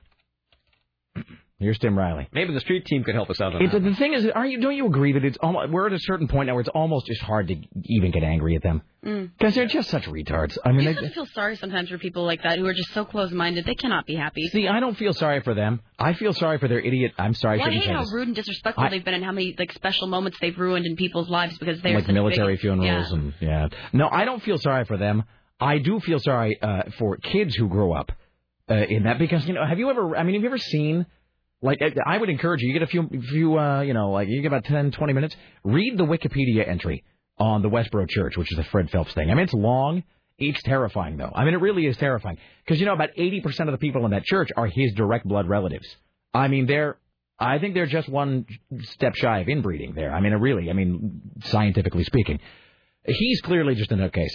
But most of the people in that family are his relatives. Because, of course, nobody wants to go join some pack of gibbering nitwits. So, but I feel sorry for is these kids who are born to this idiot group, and then they grow up. And, I mean, I know when you reach the age of reason, you can, kind of figure things out for yourself. But it's going to be doubly hard if you're growing up with some jackass family that's filling your head so. It's like when you see those. This is the thing that'll make you the urge to just go give a guy a bunch of fives, as they say in Britain. It's like when you see one of those retarded Klan rallies, and they always got like the little kid in the hood and the robe. He's like 5, and he's holding a sign like "White Pride," and you just and you just want to go like stick the kid in the back of a Winnebago and just drive him somewhere and just kick him out, knowing he'll be better off wherever he lands. All right, I'm sorry. Here's Tim Riley. And speaking of foolish people, here's Mike Huckabee on television making some foolish comments. And I am deeply proud of the country that it looked past race this year, and it elected somebody, not because he was or in spite of, but with indifference to his color. And I think that all Americans, Republican, Democrat, left, right, can be very proud that our nation has, in fact, moved forward. And yes, and that's a great moment. I remember segregation as a kid. I remember the horror of it. I remember the separate water fountains and entrances and theater seats and doctor office waiting rooms. And it's repulsive, and it's an evil part of our nation's history, something that I hope all of us will never forget but never repeat. And for us to stand there that day and to see Barack Obama take the stage, to realize 50 years ago he served coffee in the White House, and now he will be the resident of the White House. We have to take some pride in that as Americans. Stop. Your 15 minutes have elapsed, sir. I'm very passionate. But do you feel that way about gay rights, too? Here we go. It's a different set of rights. I think people who are homosexual should have every right in terms of their civil rights to be employed, to do anything they want. But that's not really the issue. I know you guys talked about it. I think you kind of got into it a little bit here early on. But when we're talking about a redefinition of an institution, that's different than individual civil rights. And, we're never going to convince each other. Well, segregation was an institution, too, in a way. It was right there. That's crazy talk. Said Joy Behar. Bull Connor was hosing people down in the streets of Alabama. You had John Lewis getting his skull cracked on the bridges of Selma. Look, that's wrong. Gay bashing goes on, too. There's Christian bashing. Look at what happened to the lady the other day, and she's out there. He's 6. Well, here's the question I have for you, Tim. Why is he on camera? In other words, what is Mike Huckabee running for? It's like, nobody goes on Leno unless they got something to push. All the losing Republicans are looking for book deals now. Do you suppose? Is that the thing? Well, what else is there left? Their party's crumbled. Well, that's a good point. I mean, they're preaching to their choir, the hardcore right-wingers. Boy, it's... They're enough for them to buy books. That is really true. So I'll talk about that in a second. But, you're probably right. You know what it is? Because they got so badly hosed in this last election, and you feel there's probably a power vacuum. Oh, yeah. They figure that nobody's running the joint right now because everybody just got crushed. Even John McCain said he wasn't quite sure if he was going to run for the Senate again, although I guess he said he has. Now he's decided he's going to. But so they probably figured that there's nobody with their hand on the wheel. So it's like whoever can fight their way to the top of the hill gets to run the Republican Party now. And the only thing they're sure of is the right wing will always be there, even though it's a small part. It's what was running the party, but it's pretty much disintegrated. But they can pick up the scraps and sell a few books. You know what it is? Here's what the Republican Party is. What would you rather hear, Sarah? Would you rather hear a geeky analogy or a somewhat awkward analogy? I guess awkward. Really? Sure. Okay, you asked for it. I think that the Republican Party is it's like, you ladies may know about this. It's like when you're spending I think I'm regretting my decision. Special time with a man or whoever, spending intimate time with someone, engaging in an act of love, and that person clearly just has one move that worked one time on some other person they were with. And so that's like the one maneuver they got. And I think, women probably have to deal with that more than guys, because guys are pretty simple creatures. Sarah's nodding her head sagely. But, you women, I think, they have to deal with that, where you're with some jackass guy who has, the one very limited maneuver and technique he picked up. And, that's it. And he figures that's enough. They have a stock option, a stock saying of what they, Yes, exactly. And they figured that's enough to get the job done because it worked once. Why not do it over and over and over and over again every time? It's just kind of creepy. And women are just there, kind of going, I could be reading the collected works of James Joyce. No, it was good for me. All right, I'm going to go to the kitchen. That's kind of what it is. And that's what the Republican Party is right now. The Republican Party figured out this one little maneuver that worked, which is to get people all cranked up about about gay rights and the who's teaching your children? What about look at that guy over there? Build a wall. Just all this weird cultural issue stuff, because it worked for a little while, but it's they just kept doing it and doing it and doing it, and it stopped working. And I think in this last election, America kind of just said enough of that. We need jobs. But the problem is the Republican Party was so bent on this one tactic that they have never bothered to learn another way to get people on their side. So now they're left with, as Tim just said, the Republican Party is left with only this hardcore right-wing moral issues base.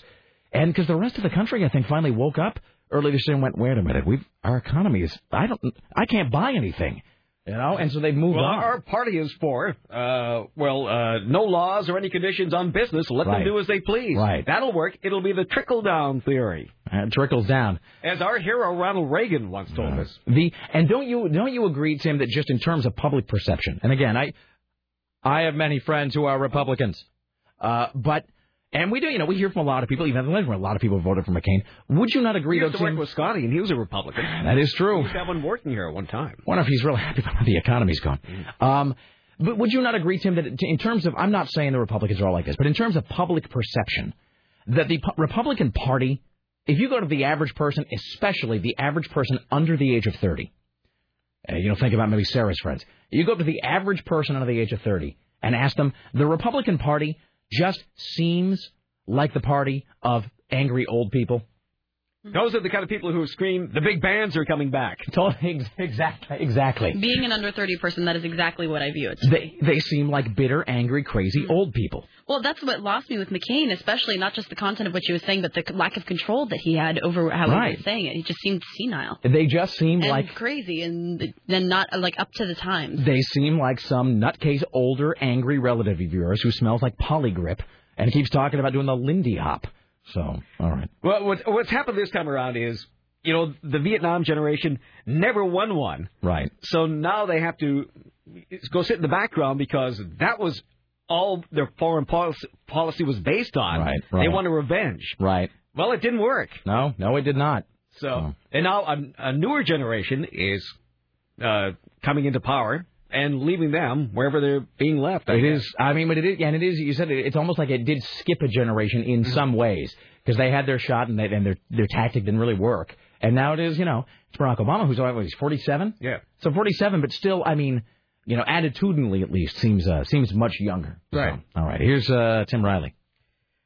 So the Al-Qaeda chief calls Obama, Rice, and Powell house slaves. Al-Qaeda's number 2 leader, whoever he is, used the racial epithet. Again? Yes. Well, they keep moving up in rank. Because we keep blowing them up. Yes. So this guy's name, well, I can't pronounce it. Not that it matters. He'll be dead in 6 months. The message also includes old footage of speeches by Malcolm X, in which he explains the term, saying black slaves who worked in their white man's master house were more servile than those who worked in the fields. Where do they get all this footage? I don't know. Is there like an archival library for does Al-Qaeda have access to like LexisNexis or something? Or? I suppose so. Oh, all right. So much for that. Oh, there you go. They're crazy. Are they still broadcasting out of caves? Yes. Mm-hmm. Well, that's maybe why you can't recruit more people to your cause, because you're living in a thing carved out of a piece of rock. No one wants to do that. At least offer a dental plan or something. Let's take a break. Back after this. It's only 12:30, actually. It seemed like it was much later. We've got all the time in the world to do news. So wallow in it. All right, Tim Riley returns around the corner. We got more of your calls coming up later on. Ed McCarthy and more. Stay there. It's the Rick Emerson radio program. Don't go anywhere. Found out that the pie don't taste so sweet. Now his guitar, Cadillac, hillbilly music, lonely, lonely streets that I call home. Yeah, my guitar's Cadillac, hillbilly music, the only thing that keeps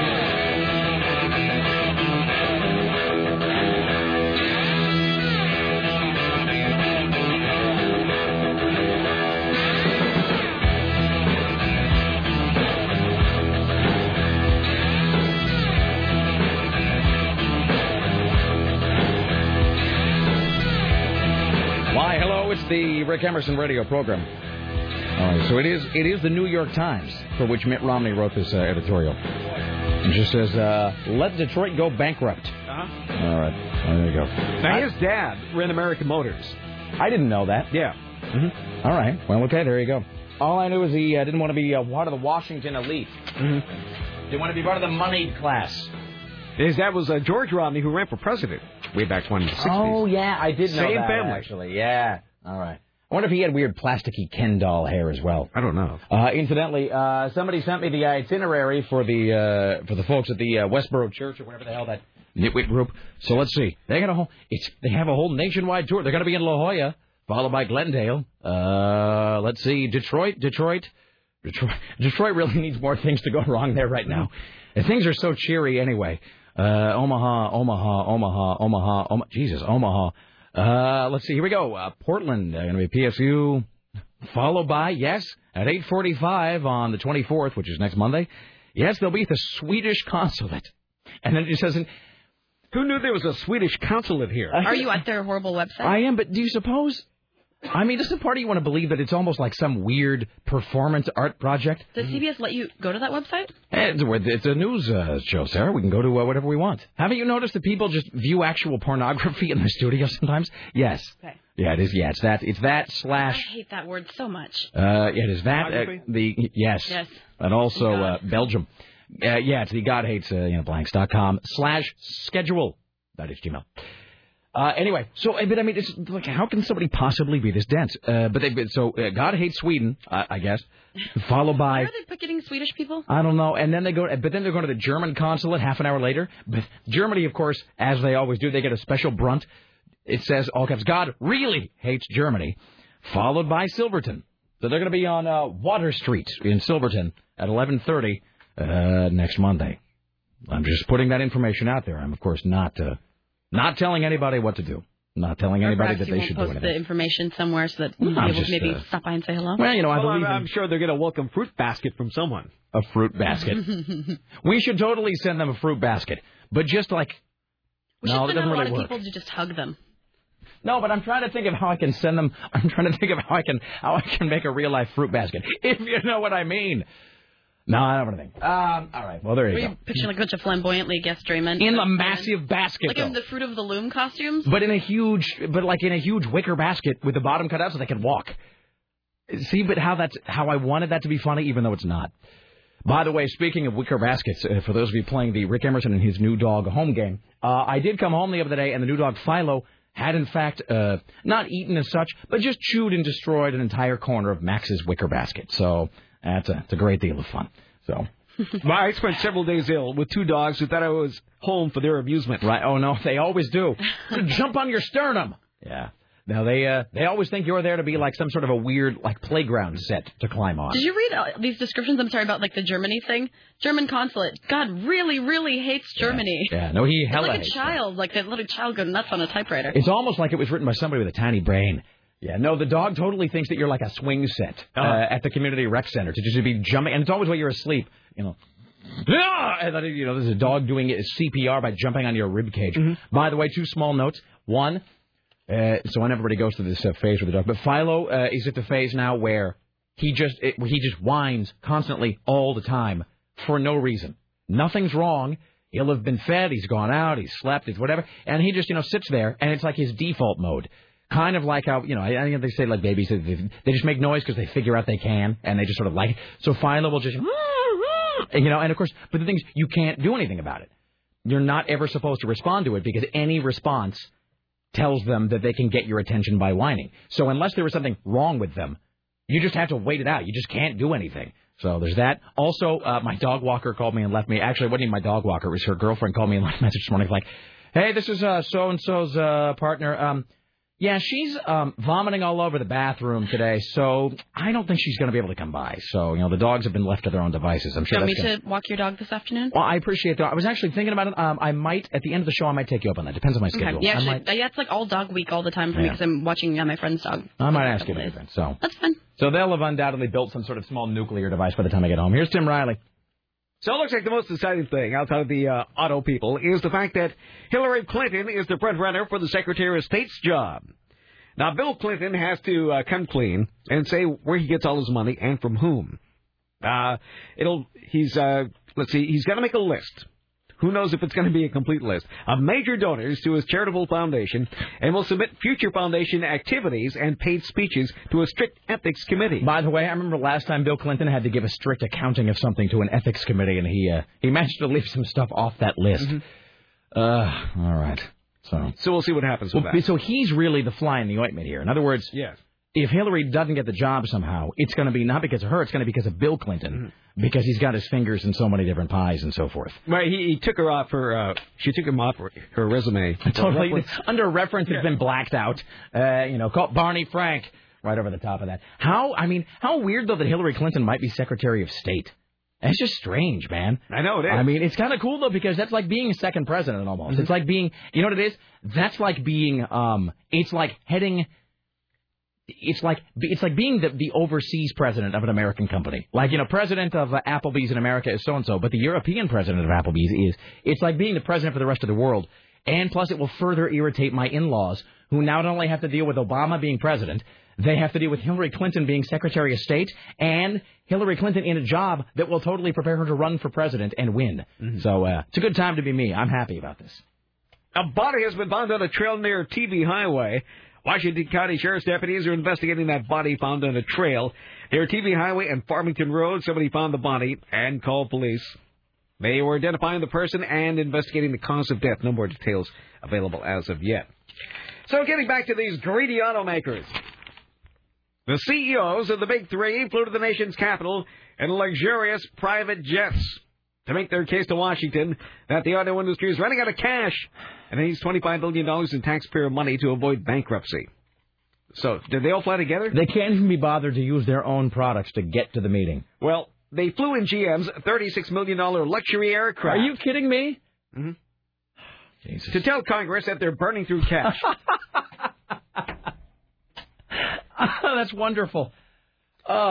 This G4 private jet is parked at Dulles Airport. It is just one of a fleet of luxury jets owned by GM that continue to ferry executives around the world despite the company's financial dire straits. Have they actually gotten into such bad trouble they have fired the PR person who almost certainly would have told them that's a bad idea? So this private jet trip cost the airline company an estimated $20,000 for the round trip. That's wonderful. In comparison, seats on Northwest Airlines flight 2364 from Detroit to Washington are going on live for $288 of coach and $837 first class. Well, Tim, they could have used Priceline and left at 3 a.m. with no notice, but only paid like $4. I know, I did that last time. That's what I'm saying.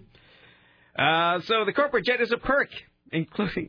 Oh, the CEO and his wife travel on it a lot. Well, it's part of the $28 million salary he's given. Well, good for him. Oh, and this fellow who runs Ford, Mullally, he actually lives in Seattle, not Detroit. The company jet takes him home and back on weekends. You know, don't you think at a certain point Congress, as much as, Congress is just ineffective and pointless, that they ought to just be able to hold that up as like on an easel. Mm-hmm. Exhibit number, like cash flow, and it's like the line going down. I still don't understand what's wrong here. There is amount of compensation and jets, line going up, and then there ought to be just some official, like, congressional resolution. It's the Get Bent resolution, where they just... And I want Congress to have one of those big red stamps, but one that just... No. Just a huge letter, just, F off. Oh, Dodd really... launched into them yesterday. Well, seriously, just a sack on those guys. Mm-hmm. I know that it's American. You got to get what, try to get a piece if you can get a piece, but, it's just... What is it that who was it that said it to McCarthy? It wasn't Murrow. Who was it that said, at long last, have you no shame? Oh, I can't remember the guy's name, but I know who you're talking about. The guy, he was being interrogated by Joseph McCarthy, and he said, have you no shame, Senator? At long last. Oh, no, decency. Have you no decency? I really demand that that a really futile and stupid public gesture be made at the auto industry about $28 million, and they're giving his fat ass a private jet. But you have to realize that they are carpooling because this belongs to GM. He's taking the guy from Ford and Chrysler aboard the same flight, so they are saving. I wonder if one of the guys on that flight lives way out of the way, and they didn't want to take him, but it's like they have to bowl with him later, and if and he's going to be a real dick about it if they don't pick him up, and and the whole time they were flying, he just wanted to talk, and meanwhile they wanted to stop and get a bear claw. Mm-hmm. Jesus. I don't mean to sound hard-hearted, because I know that we have listeners in Michigan. We have listeners in Flint, Michigan, which is, boy, I hate to keep picking on Flint, but they're sort of, but because of Roger and me, they've become just so much the emblem for a bad place to live and a city that goes boom and bust based on one economy, based on one industry. Do you suppose things can even get any worse in Flint, or are they just some sort of rock layer where, like, well, it can't get any worse for me? You're already, like, living in an adobe hut somewhere, and, eating the family skunk. So, it's so hard for me to have any sympathy at all. All right. So let's listen to them talk, shall we? Can we? This is GM Chairman Richard Wagner, who says his company has been hurt by the bad economy. Our industry's been hit very hard by the global financial market crisis, and the recent plunge in vehicle sales threatens not only General Motors' ongoing turnaround, but our very survival. I like how he says ongoing turnaround. We're fighting for a right to live. To exist. I like how he says ongoing turnaround, though, like they were just days away from getting their act together. Mm-hmm. But damn, seriously, next week we were going to be putting out nothing but electric cars that cost $5 and then ran out of cash. Like it was just on the horizon when this happened. Chrysler CEO Richard Nardelli defends his plea for federal emergency aid. We're asking for assistance for one reason, to address the devastating automotive industry recession caused by our nation's financial meltdown. With credit markets frozen, the average working American can't get competitive financing to purchase or lease vehicles. Seriously, friend, eat a full bag of it, okay? Has anybody, you were talking about Christopher Dodd, at any point, this sounds like something that is so obvious, but you wonder if maybe the obvious things are the things that don't get done. At any point, has any member of Congress stood up and said, why do you keep taking $28 million a year, you dick? Because you clearly can't run the company, could not find your ass with two hands and a flashlight, and you are taking $28 million a year to ruin a company. You're basically being paid to fail. Yeah. Which is like, remember that thing in the 80s we were paying farmers not to grow wheat? It's like now we're paying Detroit not to sell cars. We're paying you not to turn a profit. Has anybody asked them why? Like, how can you sleep at night taking this money? Nobody. I mean, that would be the first thing I'd ask. The other point is, since this is a free market economy and companies do merge, why isn't it that they're trying to approach other automakers in other countries to buy at least a piece of this so they don't have to go to the government? Hey, that's a good point. I hadn't really thought about that. Why didn't the Japanese, the Germans, people who actually build things. Why didn't Toyota buy one of these companies? Sure. And, the thing is, Americans would probably be horrified by that.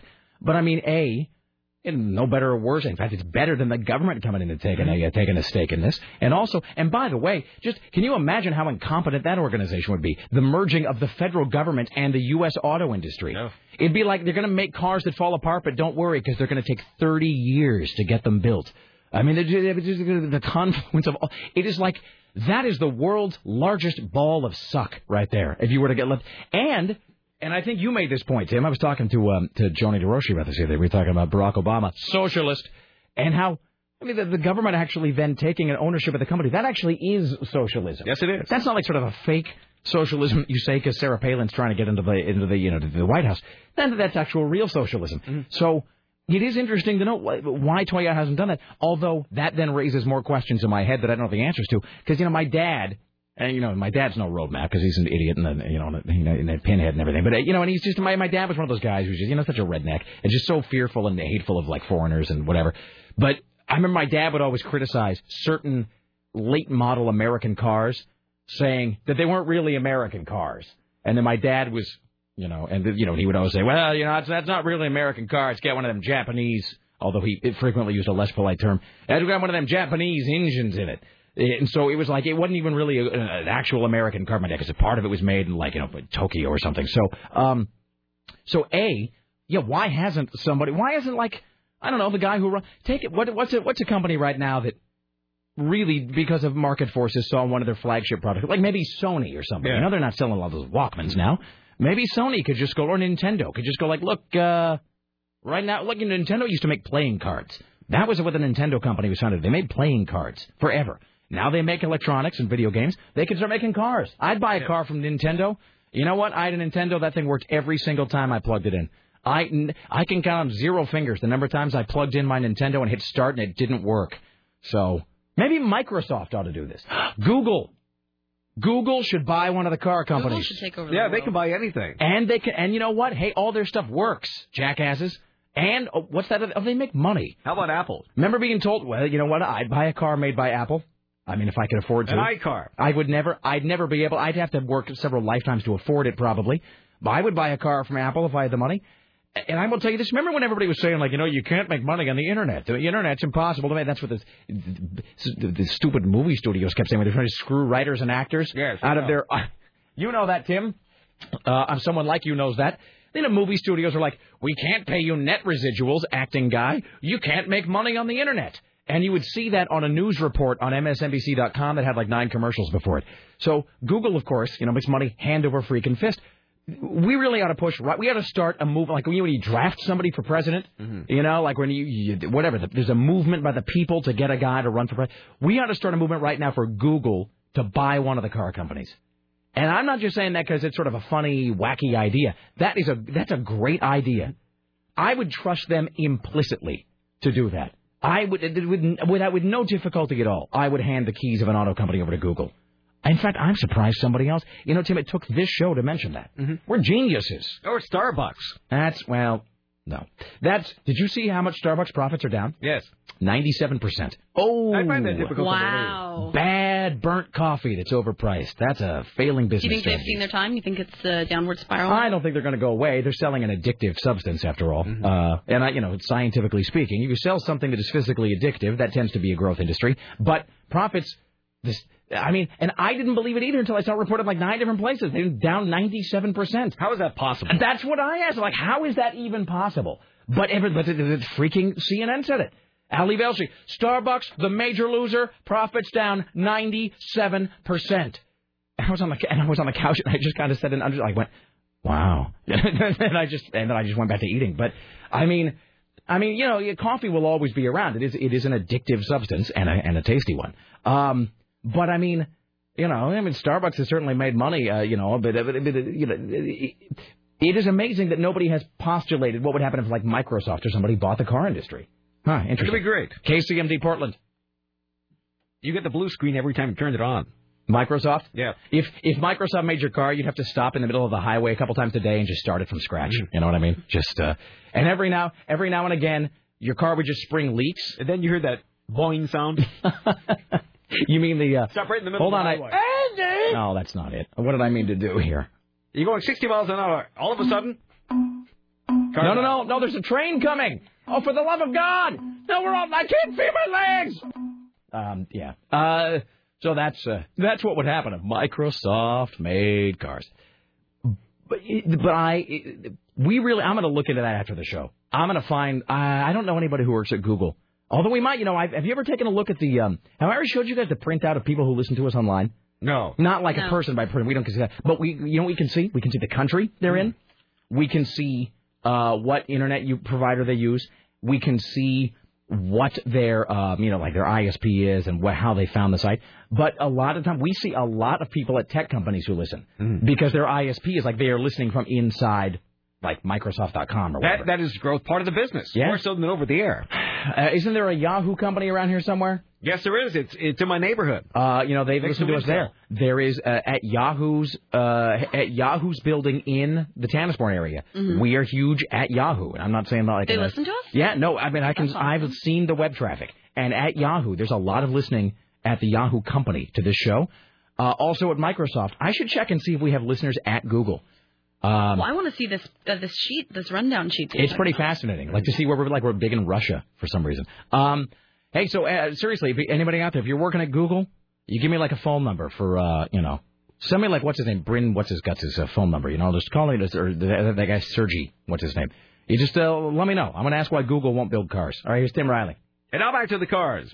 Michigan Republican Congressman Brett Upton warns of dire consequences if the big three fail. If we lose one of the big three, we'll lose literally perhaps as many as 2.5 million jobs almost overnight. And the ripple effect will be devastating on the national scale. But haven't we... I don't mean to sound callous. We've got a lot of listeners who have lost jobs. We here have all been unemployed a time or two. So I really honestly am not trying to be, diminish and make light of it. But we're like losing jobs by the score anyway. I mean, that's the thing. We're losing jobs already. Then let's start something new. So I mean... this idea that no, if we don't do something, the economy might go in the toilet. And plus... Does it tell you, and I was mentioning this to Lisa, Lycus said this, does it tell you something that the auto industry can't get a loan from like a regular bank? Like a regular bank is going, no, you're a bad risk and we'll never get it back. Your FICO score, denied. I'm sorry, girlfriend. Bam! No, you are denied, sweetie. So instead of, it's like the bank, they're the people who lend money. They won't give the auto companies any money. So instead, what are they doing? They're taking Tim Riley's money and Sarah Dillon's money and my money, and they're giving it to the car industry, money that we will never get back. The bank won't lend the money, so they're just going to lend them our money instead. And I would buy an American car anyway. Oh, all right. I do drive an American car, by the way. I will say that. But you know what? I'll say this. I bought a small... And this is before the whole crisis of whatever. I bought a small, fuel-efficient economy car. You know why? One of the good ones. Yeah, because that's what Americans are buying right now. That's what I bought. Wait for it, a car I could afford. Hi, you're on the Rick Emerson Show. Hello. Hello, Rick Emerson. Hey, what's up? Hey, I won the contest for the ski stuff, and Richie wanted me to sing part of a Bonnie Tyler song. Wait, so you are one of the random on-air callers who won a 4-pack of ski tickets, and you will go in the drawing to win a brand new brand snowboard. On KCMD Portland. Wait a minute. Yeah, on KCMD. My question is it's 4 or is it 2? I think it is 2 separate 4-packs. In other words, there's 2 people today, and they're each going to win a 4-pack of lift tickets. That's as I understand it. Oh, that's as you understand. Okay. I don't know. We'll figure it out. I mean, it's free. Quit your bitching. Well, I'm not bitching. I know. I think it is 2 4-packs. So it's like you and then some other person will win a 4-pack. And then, y'all go into a drawing. And I think tomorrow, one of the qualifiers who's won the 4-pack of lift tickets will win a brand new snowboard from GNU, which is in Susan's office right now, which is fantastic. All right. Please now to sing then Total Eclipse of the Heart. Once upon a time I was falling in love, but now I'm only falling apart. Nothing I can say. Total eclipse of the heart. Well done, sir. Congratulations. Thank you. All right. Thank you for listening. Can I plug my band for a December 6th show at Satyricon? Oh, why not? Okay, Last Empire. If you love power metal, come down and check us out. All right, excellent. Well, if he seems like we just heard. Hey, wait a minute. Last Empire. Did you guys have that CD that was all gold and yellow and green with the dragon? Probably. It was, and there was quite literally a dragon on the front cover, right? Yeah, with a guy stabbing us in the head, riding it. Yeah, I own that CD. Yeah. Yeah, all right. Sweet. Well done, sir. Thank you. All right, thank you. All right, Sarah just had to duck out of the studio. You just missed that. Did he sing something? He sang Total Eclipse of the Heart. Oh, man. I guess his band's going to sing it on stage. I'll have to listen to it on the podcast where it'll live forever. They're totally going to sing it power metal style. I'm not going to do it now. Hi, you're on the Rick Emerson Show. Hello. Hello. Hey. Hey, you know those butt-faced churchgoers you wanted to send the fruit basket to? The what? The butt-faced churchgoers? Butt-faced churchgoers. Yes, the Westboro Church from Topeka, yes. You should send them a durian fruit basket. Oh, with Richie's rotting Vietnamese fruit. All right. Awesome. No? Well, we'll take another advisement, sir. Thank you. All right. Hey, one more thing. Yeah. Come on. All right. Thank you. Come on. By the way, Nickelback on Jay Leno tonight. Hi, you're on the Rick Emerson Show. Hello. Sweet. Maybe we can catch that live, huh? I'm hoping to, sir. Awesome. Hey, a couple things about cars. First off, Microsoft building cars.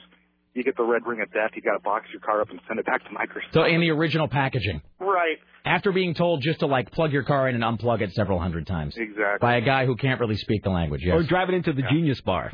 There you go. Now, I got a Subaru, which was built in America. Right. American jobs, built right here in Indiana. So I don't know why the big auto industry is such a big deal when, Japanese companies are making them here. Right. I mean, that's the thing. It's like if you buy, doesn't matter. If you buy because Nissan, that's based in Japan, right? Yeah. That is a Japanese company. So, you buy a Sentra or whatever the hell. I've got a Toyota built here in America. Yeah. I mean, so that makes even less sense. That they are, in fact, foreign car companies. And look, I'm all for kind of keeping money in a community, but by the same token, we all live in, we all live in one big world. And, frankly, as you just said, is a Japanese company building the cars in America, paying American workers. So, exactly. It really is. Look, you know what? People either buy your products or they don't. So, exactly. Hey, one other thing. Yeah. Chevy's new answer to the new hybrid thing, they've got a new Escalade hybrid. An Escalade. So that'd be like that. I keep saying they ought to make a hybrid Hummer. You know what I mean? That'd be sort of quintessentially actually, American. They're like a solar-powered Hummer. A little Hummer. bit bigger than a Hummer. Of course it is. Longer. I mean, they really 10 to 13 miles a gallon in the city. Come on. I saw there was that article in the Portland Tribune that we talked about where they were interviewing people. They were like, "Who still drives Hummers?" And then interviewed some guy lives in he did literally live in Malala, and he drove a Hummer to work in Portland every day. They're like, "How many miles a gallon?" 11. And so, but don't you think they should do this? Here's what they'd solve all the problems. I'm amazed they haven't done this. And don't tell me that they don't have the technology to do it. That is just a lie. That answer no longer works. Don't you think they should build a solar-powered Hummer? Because then you could drive it without guilt. You know what I mean? The roof is big and flat. That'd be easy to put. Seriously, you're telling me that the roof of a Hummer, those things are the size of a tank. You can't put a solar panel on top of a Hummer that'll work the engine. I mean, and you're never driving those things at more than 50 miles an hour anyway. Of course, the thing weighs about 10 tons, though, so it takes a little more power. If any country can do it, sir, it's this country. That's true. We are the country of Mythbusters. There you go. All right, thank you. Thanks, Rick. All right, there you go. I mean, if they made a solar-powered Hummer, I'd buy that, just to encourage them. Because then all of your objections about driving a Hummer would vanish, Runs on the sun, F you. And I'd buy it just to infuriate hippies, because they'd want to hate you, but they couldn't find a reason. You shouldn't drive it. Why? I don't know. So I'd buy it just to irritate liberals, It's driving around, solar-powered Humvee. It's amazing that they haven't come up with that, even as like a concept car. You know what needs to happen? Google needs to build cars, and the three of us need to take over the rest of the country and start coming up with ideas for stuff. I'm all for that. I want a new office. We're way smarter than everybody else. All right, here's Tim Riley. Alabama Republican Congressman Baucus opposes a bailout. Baucus? Hmm? Really? Yes. Like with hooves and drinking a goblet of wine? The Greek god of indulgence, Bacchus? Yes. Mm-hmm. Okay. Opposes a bailout for U.S. automakers. While we will avoid a certain amount of pain in the short term, we make the situation far worse in the future. By rewarding failure, we send a signal to the marketplace that we live to regret. I have enormous jowls. I could have come up with something funnier. I didn't know what to do there. A former U.S. attorney for the District of Columbia will be nominated by President-elect Obama to head the Justice Department if he's confirmed by the Senate Eric Holder. will be the first African-American to serve as the Attorney General. Former D.C. Council Chair Linda Kopp says Holder is the right man for the job. I had an opportunity to see him in different roles, and I was pleased to see and know, and I think everyone else would be, that he always did an excellent job. By the way, we just got an email from somebody who does work at Yahoo. And he says, I work at Yahoo. I listen to the feed every day. He says, though we're not Google, we do have some fun. Sort of. All right, well, we'll give it that. Say sort of. Yeah, yes. Awesome. How about this? Rick, I'm surprised more people aren't talking about the salaries these automaker CEOs make. Someone should do a sidebar story about how many employees could be supported at their current pay by using the abhorrently high salaries and bonuses of these executives who, again, are taking money to ruin the company. Let's see. How about this one? I think it'd be stellar to look at exactly how much in taxes Ford, Chrysler, and GM actually paid into the U.S. tax system over the years. He says, I'm assuming it's not much, but I could be wrong. He says, I'd suggest they calculate it based on the average amount of an average taxpayer puts in versus the stimulus check. And then the company... Anyway, so he's basically talking about the government should use an average amount that they would give the companies based on what they paid in. Because that's the thing. It's like if you get unemployment... I mean, we all kind of pay into that system. Yeah. You know? And I'd be curious to know exactly how many taxes the auto industry has paid. Because you always hear, and I don't know if it's true, that's a thing that maybe conspiracy guys say, but I think it's probably has some germ of truth, that big corporations pay almost nothing in taxes a lot of the time. Mm-hmm. So, all right, here's Tim Riley. Women's Corner. News forward about the ladies. Women who aren't getting enough sleep may be increasing the risk of potentially deadly diseases. Cleveland Clinic Women's Health expert Dr. Holly Thacker says a lack of sleep can be linked to a host of illnesses. Certainly, if you're not sleeping enough, a lot of times metabolic rate decreases, weight gain increases, which of course causes lots of other increased risk for common diseases from diabetes to heart disease to sleep apnea. By the way, I like that the first syllable in diabetes is in fact die. Mm-hmm. Dr. Thacker said there are some things the ladies can do if they're having trouble sleeping. Exercise does help with sleep, but it should be done earlier in the day, not later in the day. People should cut back on their caffeine several hours before bedtime. They should keep their room cool. Also spend a lot of time washing and ironing your under things. All you gals will be happy to know that People magazine is making room for a new Sexiest Man Alive. This is BS. The honor this year goes to the Australian actor is. Hugh Jackman. Huh? He's been married to his wife, Deborah Lee Furness, for 12 years. The couple had 2 children together. Hugh Jackman, the Wolverine guy? Yeah. Mm-hmm. He's not the sexiest he man is alive. not. And we'll hear number 2. Who's number 2? Let's see here. Former Sexiest Man Alive title holders Brad Pitt, Matt Damon, George Clooney also appear in the pages. Do we have the actual... Do we have, like, the rankings? I don't yet. I'm going to have to go look for that. I know the top 3. Who's number 2? Daniel Craig. Really? How gross. He looks like an ugly little troll man. And then, you know what? They put Daniel Craig before the most beautiful man in the entire world. Who's the most beautiful man in the entire John world? Hamm. Yes. Wait, where's he? Number 3. That's an outrage. All right. I demand a recount. That makes me sad. Now, see, I will disagree with you in that he's not my type, Sarah. I mean, Daniel Craig? Daniel Craig, but here's the thing, is I think he does have a lot of appeal to a lot of women. I've heard from a lot of women who find him kind of sexy, not because he's a physically attractive man, but because he seems kind of sinister. And they like the fact that he seems a little bit villainous. Mm-hmm. Like he might, get with you in a hotel room and then break your jaw, some. I guess different tastes for different folks. I do not desire to have my jaw broken. No, some women like a little Max Cady in their man, and but he seems a little, menacing.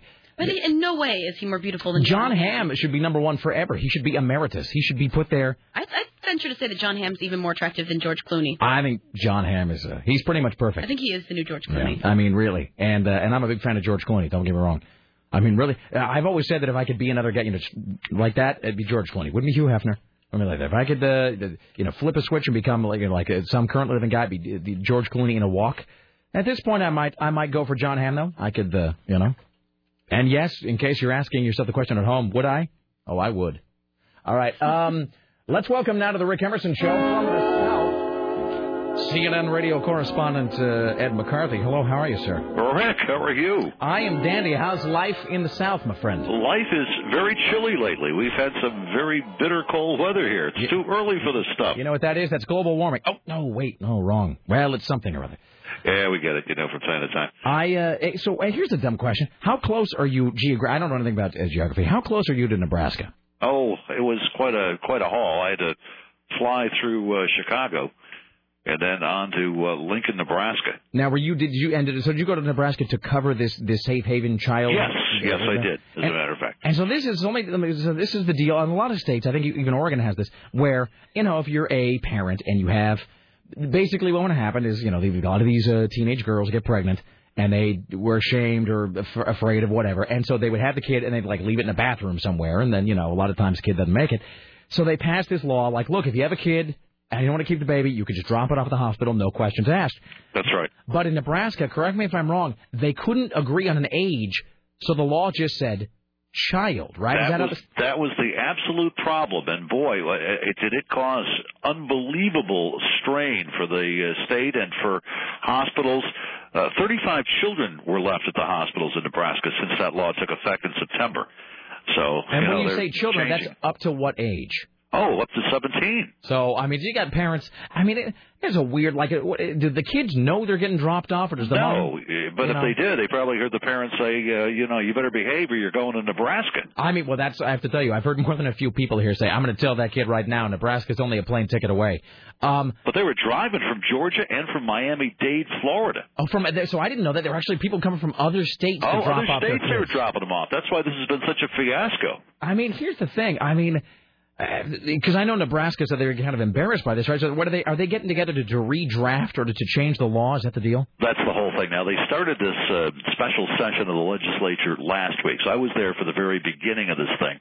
And now today they took a vote on one bill, and it's going to be a 30-day deal. State legislature voting overwhelmingly today to give the second round approval to a 30-day age limit. And they were talking about, up to 3 days, but now they're going to say 30 days, and a baby can be dropped off, and hopefully that wouldn't happen, but of course it does. Doesn't it sort of seem like, I understand that they are kind of embarrassed by the fact that everybody started dropping off their 15-year-olds, but doesn't it seem like we're sort of just wallpapering back over the problem?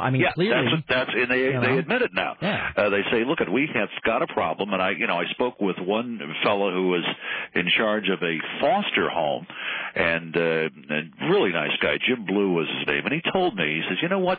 He says, this just revealed the problem, this law. Right. And he says, we have got a severe problem, and he says, it's heartbreaking every time you see this happen because it's going to scar the kid for life, and into adulthood. So now they're changing this thing and deciding that, it can't be this way. But, boy, they're coming from all over the country, and it was just an amazing situation how this thing backfired. So they had this – the governor finally said, look, enough is enough. We can't wait any longer. We've got to have this special session.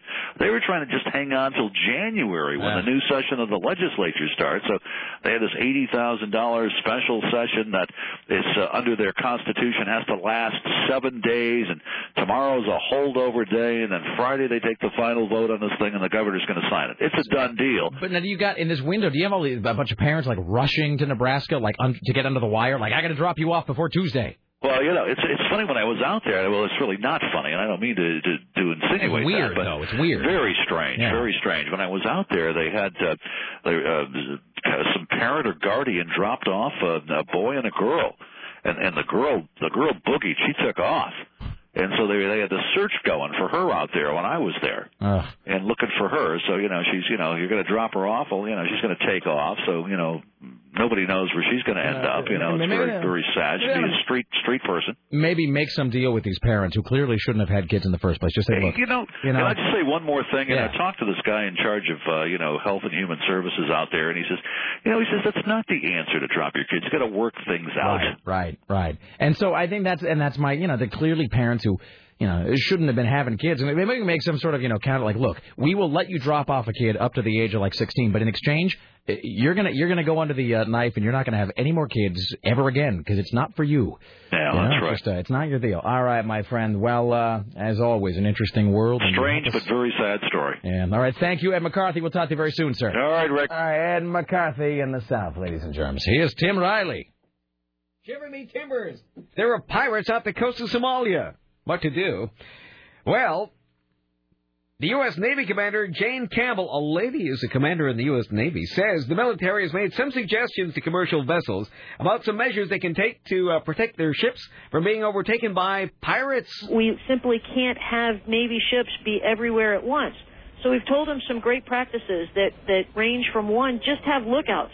Be on the lookout for, small boats that are approaching your vessel that shouldn't be. Of all the millions of ships out there, you'd think they would send one to some place that they're needed. I was just going to say, it's a good thing that our military isn't, otherwise occupied in places that are, that are not advantageous to us. Mm-hmm. Maybe we'd have a larger Navy if we weren't spending like $1 trillion a day over in the big sinkhole that is Iraq. Also, I don't even know where to begin with this. What does shiver me timbers even mean? It's an old pirate saying. But, I mean, what does it mean? I don't know. It's something that pirates say. Are you Googling it, Sarah? You're cheating. I don't know what you're talking about. All right. Shiver me. All right, let's think about it. What timbers? Timbers. Well, when do they say it usually? That means like, make my wood cold. I mean, it doesn't shiver me kind of like timbers. well, I'll be. I don't know. Well, yeah, clearly, I mean, it is used euphemistically as a would you look at that? But I mean, maybe like a chill through the wood, like cold wind blowing through the woods and it's shivering the timbers. Okay, see, now that might not be it, but that's plausible. And I didn't Google it. No. If if the Great Gazoo appeared and told me that was it, I'd believe that. No, okay, that's what I'm going to go with. All right, you know what? Let's just accept that that's the thing. So pirates, really? Pirates. Well, the Saudi tanker, the Sirius Star, which will soon merge with the Sirius XM Star, has a cargo of $100 million worth of oil and is the biggest ship ever to be hijacked by pirates. The International Maritime Bureau says Somali pirates have seized at least 36 ships so far this year. So Commander Jane says private shipping firms have also been told they may want to employ private security because they can't depend on the Navy to save them. We've also suggested that those shipping companies very seriously consider employing professional embarked security detachments so that they would have an armed response if they come under attack. Let me understand this. The military is now telling them to hire the Pinkerton guys. Yeah. Look, I'm sorry. Old man, stop you. I'll run you in. That's a hilarious... Hey, you Mad TV types. They ought to be doing that. The security guards of the high seas. Mad TV went off the air. Not that anybody watched it. It was just on... Is it gone? Oh, yeah, but who watched it? Oh, I didn't know. Well, who knows? All right, somebody ought to be doing well, look, they're going to need new jokes on SNL now that Palin's gone. Mm-hmm. They ought to be doing like security guards of the high seas, where the pirates are like, avast, and the guy's like, you get out of here, you ruffians. And then they'll have the obligatory episode where they try to deter the ruffians by playing classical music through the loudspeakers. So, pirates. So the military is actually telling them to go hire the Wackenhut guys to come and glower at the pirates. Mm-hmm. Let me ask you this: if you're in international waters, which is I'm assuming where this is happening, yes. If you're in international waters, are you just free to do whatever you want? Does the law apply to you at all? Are you just like a nation unto yourself? Can you do whatever you want? I think after a certain amount of miles off the coast. 12. It's a no man's land. So, if a pirate... Look, Saudi Arabia clearly has no problem killing people. They do it all the time for lesser offenses. Mm-hmm. Showed your ankle, killer. Why wouldn't Saudi Arabia just get a bunch of guns and just start blowing people into little bits? If they get too close, we'll blow you up. We sold them enough of them. They have them. Clearly, I know it takes energy away that you could be using to stone women to death for having sex or something. But I'm surprised Saudi Arabia doesn't just say screw it. You get within 100 yards, we're going to blow you out of the water. Yeah, they should. So the U.S. Navy actually just says to hire private security. Yes, that really is that might be the mark of the end of an empire there. So my next question is: if GM does not get its bailout, does OnStar disappear? It is a GM product. I didn't know that, really. Yeah. OnStar is commemorating its 100,000th rescue. Maybe there should be some sort of a thing where... Hello, OnStar? Yes. OnStar, what is your emergency? I can't run a business properly. I need $25 billion. I can't pay the rent. Can you... All right. We've located a lot of somebody else's money, and we're going to send it your way right now to prop up your failing, stupid business model that you ran like an incompetent bastard. All right. Thank you, OnStar. Well, Chet Huber, the president of OnStar, said the company's come a long way since receiving its first call back in November 1996. Wow. It is our job in a partnership that has been 10 years in the making with the wonderful people in emergency medical response, the EMTs, the fire departments, and the doctors to help make these outcomes come out better, save lives, and minimize the injuries of these crashes. happy birthday. So this is their 100,000th? Yeah. 10,000th? Mm-hmm. All right. Do we have audio? Do we know what it was? No, we don't. I wonder if it was like, I hope it was something exciting. You know what I mean? Attacked by aphids or something. Somebody has suggested this. Rick, when the Westboro church guys come to town, you should give them tickets to Richie's drag show. That's a good idea. So we should have Richie totally go out and do a little dance for them. Yes. Yes. Yes. Yes. Yes. Yes. Yes. All right. The Rick Emerson Show votes yes. Richie Bristol, please come into the studio. All right. Let me. That's a fan, and I bet we could get the Richie station will go vehicle down in out history. there. We should totally, yes. totally get the station vehicle out there. Let me just. Oh, it must be done. And he's walking so well in his heels. Hello, now, Richie too. Bristol. Show it off. Hello. How you doing? How are those heels treating your feet? Oh, my butt hurts. Aren't they a good workout though? Like they hold you like at a weird angle. Yeah, so like well, because it works your glutes, does it not? Mm-hmm. Yes, everything. All right. Doesn't Gluteus Maximus sound like one of the fat Roman emperors? Mm-hmm. Ooh. Anyway, yeah. So the Westboro Church, the idiot homophobe church from Topeka. Oh. So they're coming to town to picket and protest because they're morons. It's what they do, and because Silverton elected the transsexual mayor. Oh. So what would you think about this, Richie? We get you in the station vehicle. And we send you on out there in full Rochelle garb. And you can practice your routine. And then Rochelle performs a little like maybe a little boa feather boa dance. The performance of a lifetime. Or maybe a fan dance. Can I hire like a security crew, because aren't they going to beat me up? No, they're too old to beat anybody. And they're pussies. Yeah. Okay. But we got some big listeners that go out there with you. Okay. I got some listeners that would just be itching for an excuse to punch those guys in the face. Oh. Okay. But it won't, because again, they're just because they're.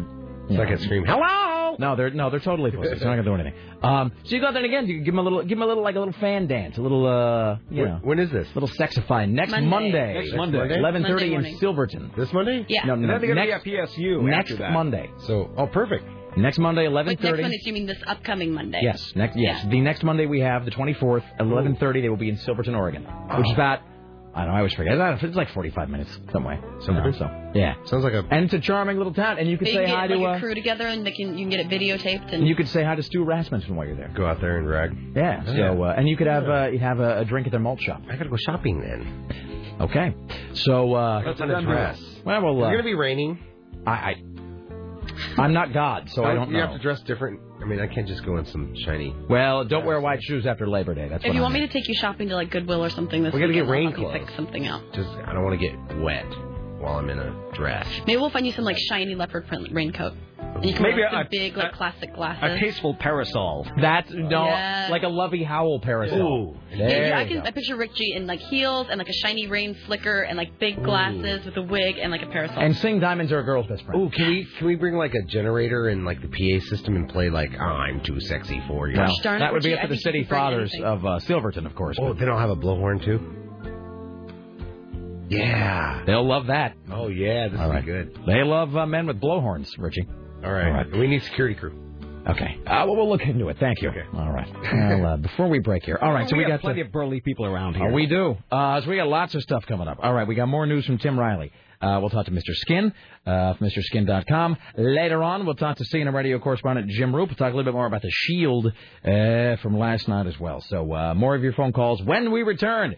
We have only just begun to amuse and disturb you. It's 503-733-2970. Still to come, Geek Watch, Clown Watch, I think. Whole bunch of stuff. Stay there. It's the Rick Emerson Show. Back after this with your calls. And then I saw you like a summer dream, and you're the answer to every prayer that I ever said. Well, come on, and there'll be no turning back. You were only killing time, and it can kill you right back. Come on, it's time to burn up the fuse. You got nothing to do, and even nothing to lose. You got nothing to do.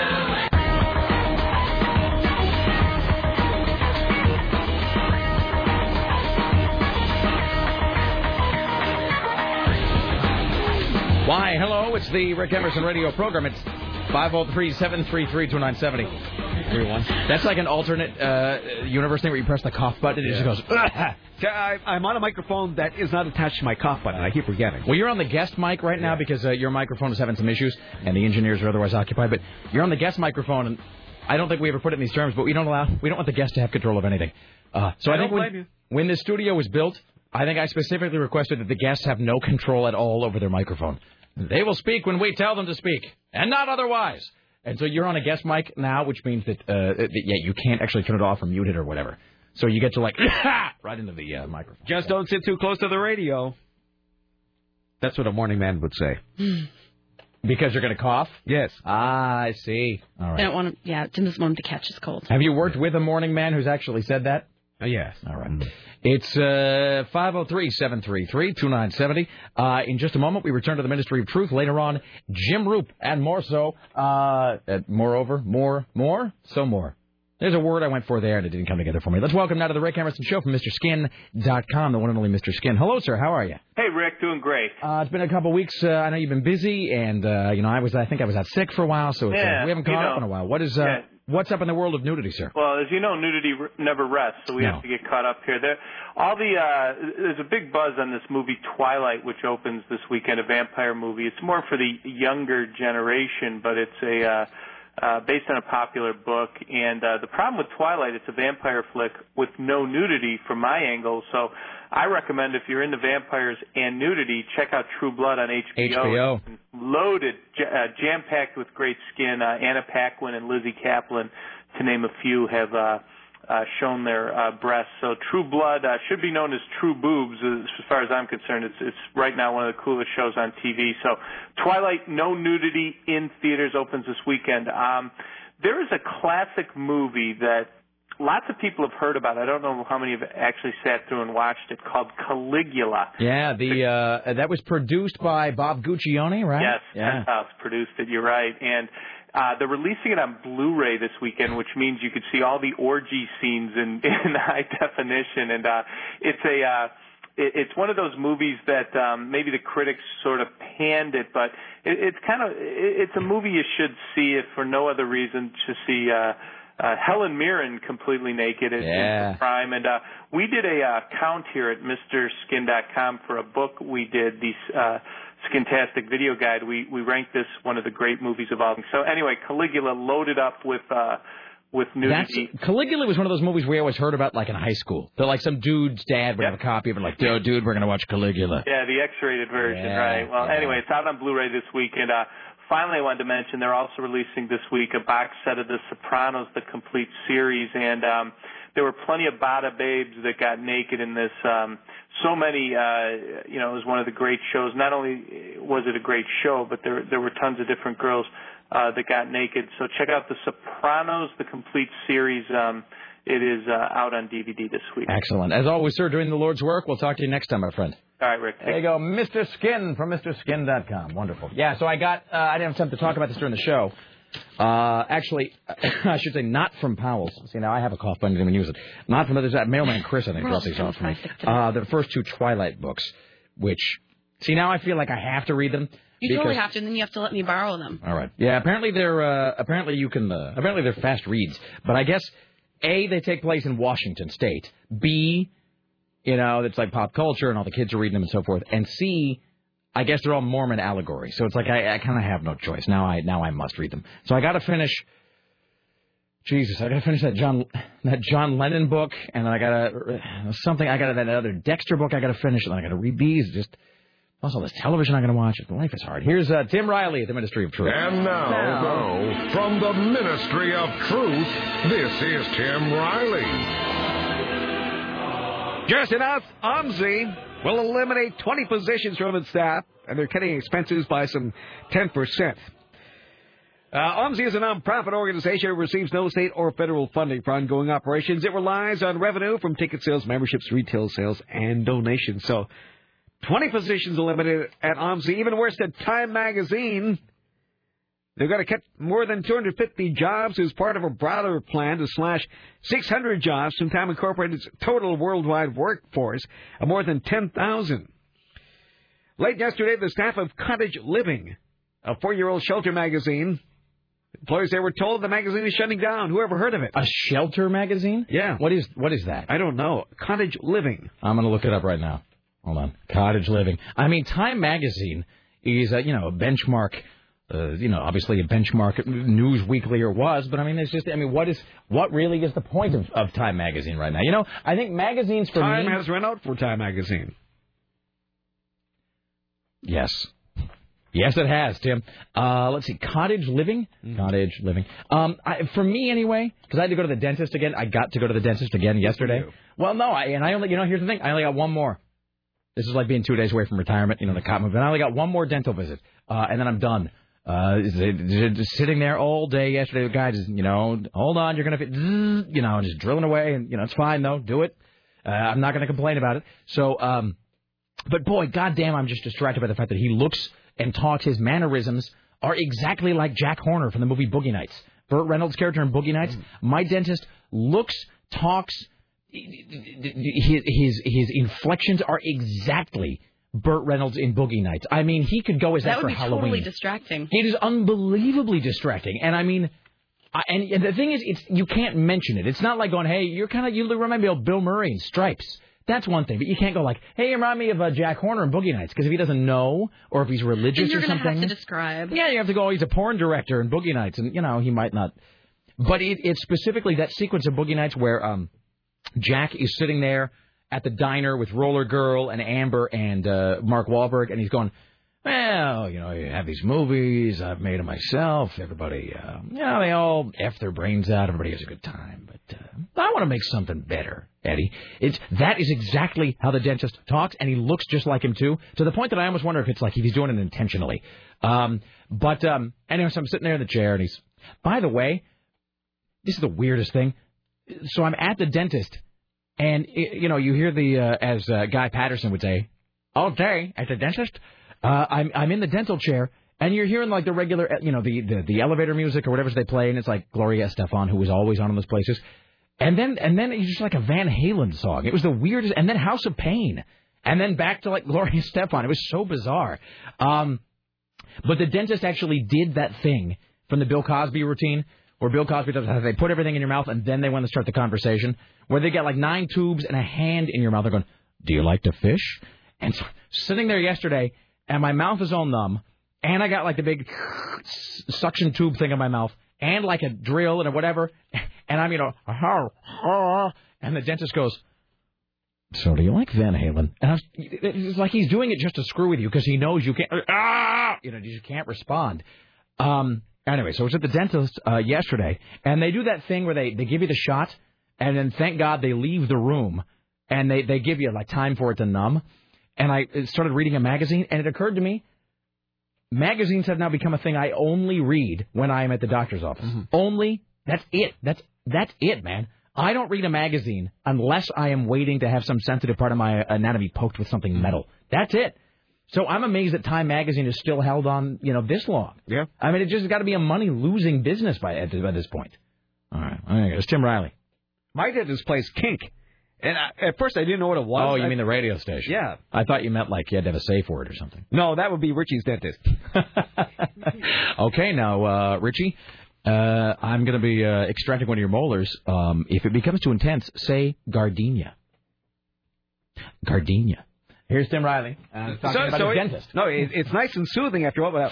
What radio station is this country from? I couldn't figure out what the music. Of course, Kink plays things that nobody else plays. They are a radio station quite unlike any other. Give me another shot. I'm listening to Kink. Music that's great for when you're doped up in the dental chair. The dentist is pretty great. And I actually don't get freaked out of the dentist like a lot of people do. A lot of people are terrified of the dentist, and it's not fun. You look forward to it, but I don't freak out about like the drill or anything. It doesn't, what are you going to do? I figure he knows what he's doing. He must have gone to school at some point, so I don't worry about it that much. No. I mean, once they put that little piece of paper towel around your neck, you're ready to go. Oh, but can I tell you, I did have 2 things. One, and I don't know if I mentioned this or not, I won't mention the dental place. I don't want to be seen as though I'm plugging them or whatever, but the great thing about my dentist, the thing that fills me with confidence, though, you've been upstairs to the Cube Farm up there, where the sales guys are? Mm-hmm. The Cube Farm. Well, you know what it is, where like nobody has walls or doors or ceilings. It's just like little cubicles. But my dental office is like that, too. And it's a row of like 16 dental operating rooms, or whatever they're called. But there are no doors. You don't go into an office. You don't shut a door behind you. It is just like the sales department upstairs. They are basically cubicles. And each one has a dental chair, and you go in there and sit down. But here's the great thing about that. You know why that makes me feel so relaxed? Because they must be a very careful and very sort of, it's got to be, they must take great care to be painless, because you know what? If somebody goes, oh God, ow, everybody's going to hear it. If you go, oh, ow, oh, Jesus, every single patient will hear it. I want to get the name of your dentist because I think I need to go get a checkup. I tell you, I will give it to you off the air, but I have been absolutely ecstatically happy with my dentist. And he's he's right near the station, actually. So good. I'm very, very happy. Could not be happier with the dentist. I'm happier with my dentist. Really? Yes. Everyone He's a nice loves the woman. dentist. All right, excellent. Here's Tim Riley. Oh, by the way, I'm looking at Cottage Living magazine. Yeah, this is pointless. This is a crap They magazine. should all be laid off. Well, seriously, look at this. Just look at the color scheme. That tells you what you need to know. Who reads this? Oh, well, that shade of green is really in right now. Yeah, you know what? That sits underneath a copy of Family Circle somewhere while you're waiting to pick up your kid for getting braces on or that's something. just yucky. I mean, doesn't Cottage Living, doesn't this look like they couldn't quite close a deal for Martha Stewart's magazine, so they just kind of made their own knockoff? That's what this looks like. That's like the CW green. Don't knock the CW green, Tim. I'm not. I was just watching Gossip Girl the other day. Oh. I thought you might have been watching something else on the CW. I haven't been watching it. I missed it this week. Gossiping People, I believe, is on Sunday mornings at 6:30, isn't it? Gossip Dude. My wife, is it by the way, Gossip Mayon? Have I told you that Gossip Man? Laura was... That sounds kind of wrong and awesome. Rick, can you please be calling yourself now the Gossip Man? Gossip Man. No. I can see that underneath his name. Gossip Man. Well, Laura, have I told you she's going to start this thing where every time Gossip Girl airs, she's going to write down 4 thoughts on it. And then I'll come in and I'll read them as her proxy. Because you guys talk about Gossip Girl. You might like it, though, because it is so crappy. I have and nothing amazing. to be thankful for. I know, as she's sitting there in her, billion-dollar mansion. Yeah. What a whore. See, Blair. But do you see how I can't weigh in, just like you can't weigh in on the Shield? Rick, then you just got to commit to the 42 minutes a week. It's really trashy. Yeah, it's trashy, well spent. Well, I might. But in the meantime, she's going to write down 4 thoughts every week, and I'll come in and read them, and it'll be like we all watched it. But anyway, CW, blah, blah, blah. All right, here's Tim Riley. This just in. An extraordinary account from a German army medic has finally confirmed what the world said all along. Hitler had only 1 testicle. These are the once hidden notes of the guy who rescued him on the battlefield in World War I in 1916. For several years, Johann the medic and his friends picked up injured soldiers. One of them was Hitler. They called him the Screamer because he was very noisy and because he was all bloody and lost 1 testicle. Wow. The Screamer? Yes, Screamer. I barely knew her. Hitler. I barely knew her. His abdomen and legs were all in blood. Hitler was injured in the abdomen and lost 1 testicle. His first question was, will I be able to have children? And? What was the answer? What was the answer? You can't say, could Hitler have children and then not tell us?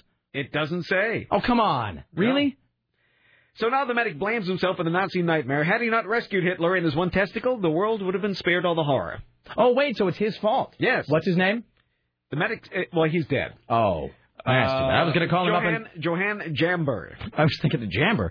I was thinking about calling him up and going, thanks. Thanks for World War II, Dick. All right. Here's Tim Riley. Pop singer Beyonce said she would be very happy to serve the country's next president in song. She tells reporters that she plans to bear witness to President-elect Obama's swearing-in ceremony, adding she would love to sing at the inauguration event if asked. How many calls do you think are being made like that right now? Well, I'd go if invited. I mean, did you see Larry King talking to Judy Sheinland? And by the way, Tim, I have to say, I was wrong about something, and you were right, as always. So I wish to come in. I wish to confess. Hey, it's not a big deal, really. I'm wrong a lot of times, too. But I will say that I watched Larry King the other night, and I had, as William H. Macy would say, contempt prior to investigation. Because, my charming mother-in-law, we go to, Utah, and she loves, the daytime judge shows on Judge Brown and Judge Judy or whatever. God, I hate those shows. See, no, and so do I. They're loathsome. They're horrible. And they're on all the time. And Judge Judy is on, and I always want somebody to go up and just clock her in the mouth, you know what I mean? I always want somebody to give her a body check. And you actually, Tim, had said... you said, no, she's really actually very smart and very funny and charming if you see her interviewed when she's not, in character. Oh, yeah. If you see Judy Sheinland interviewed when she's not on the TV doing her shtick. And I didn't believe you. And you know what? I saw Judy Sheinland on Larry King the other day, and she was really charming. Yeah, she was very smart and very down to earth. I watched her on CNBC when I was in Vegas. And you know what? And I, of all people, should have realized this. And I'm kind of embarrassed that I didn't. You know what? What do I always say about guys, because people get all up in arms about, whether it's Eminem or whether it's, way back then Alice Cooper or Rush Limbaugh. And I went, man, I remember when I went home for whatever, some holiday. What is this? I had the 4th of July or something. This summer I went home and, I don't know, one of my relatives was throwing a huge fit about Rush. Rush Limbaugh should not be allowed on the air. He's irresponsible and whatever. And I was just saying, you listen to some guy in talk radio, whether it's Lars or whether it's Rush or whoever, they're just entertainers. I mean, there's no difference between Rush Limbaugh and Marilyn Manson. I mean, it's a character. It's a shtick, and it's just gimmicks to pay the rent, right? Mm-hmm. Everybody got to find a gimmick. And that's what I realized is I was judging, so to speak, Judy Sheinlin unfairly. Because I was saying, I hate her, and I realized I got suckered in the way that people get suckered in by Rush Limbaugh or Eminem, not realizing it's just a character she plays. And she was really amazingly smart and grounded, and I actually watched the entire hour with her. So you were totally right about that, Tim. I mean, I'm still not. It takes a smart woman to play a character like that. And I'm not going to watch her show because I don't really dig that kind of show, and her persona there is kind of off-putting. She knew that that's what you had to do, and she perfected the act. Totally, she figured out that's what it would take to make money. Right. That Wapner wasn't really going to cut anymore, so she had to come up with a different hook for the Judge show, and that's kind of her deal. So anyway, she was great. But he asked, "Are you going to the inauguration?" Which is an awkward question because you got to know that the answer is no for almost everybody. And so Larry King, of course, has no tact about, Judy Sheinlin, will you be at Obama's inauguration? And there was this moment. She goes, well, no. Okay, next. And so you got to wonder if he just asked everybody that. And I read somewhere that there's 100,000 people that are going to that. How is that even possible? Is it at the mall or something? I mean, at the mall in Washington? Oh, yes, I would imagine so. I mean, so anyway. Well, I would go. Rick Emerson, I would go if invited. Tim? Yes. Sarah? I would go. All right, I'm putting that out there. If invited, the Rick Emerson Showcast would go to the inauguration. Let's do one more and then we'll break. The Ford Motor Company, just in time, reveals its latest hybrid at the LA Auto Show.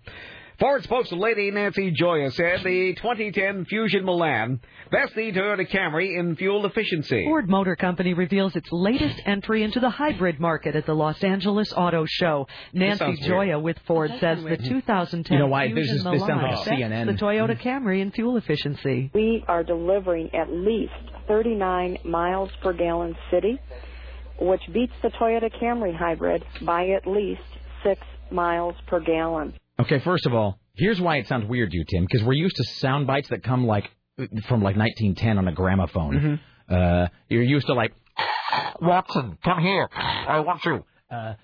Secondly, never mind. I was going to make a cheap joke about hybrid. Thirdly, wait, what is thirdly?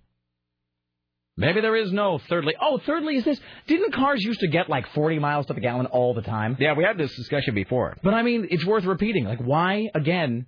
Why is it news, and because they got lazy, purportedly good news, that a car has actually lost 25% of their fuel economy? Mm-hmm. Jesus. And don't you just know, man, it's like how the Japanese had recordable compact discs 10 years before we did. Mm-hmm. I mean, in 1985 in Japan, you could buy a CD that was blank and record stuff onto it.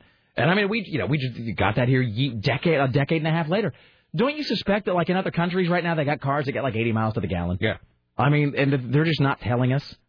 Should we tell the Americans? No, screw them. And so, we're stuck with these gas-guzzling things. And, you go to Denmark or something, there's a car that runs on a head of lettuce. Mm-hmm. It's 100 miles to the gallon. All right. We'll get one call before the break. Should it be about the Shield or about dentist/porn director? Kind of like the dentist/porn director. I don't know. What does Tim Riley think? That's just important for me. All right. So, sir, if you're on hold about the Shield, I think your name is Don. Hang on, because we are going to come back after the break with Jim Roop, and then we're going to talk about last night's Shield episode. So, dudes out there, and it is mostly dudes, I recognize that. If you watched the Shield last night, it was amazing. I'm going to watch it again tonight, actually. I'm supposed to be catching up on Dexter, but I'm going to watch last night's The Shield again. It was just so unbelievably great.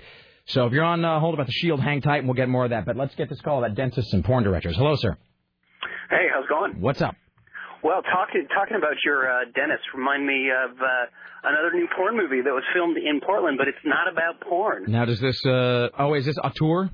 Yeah, you know about the Auteur. Yes, I do know about the movie Auteur. Ask me why.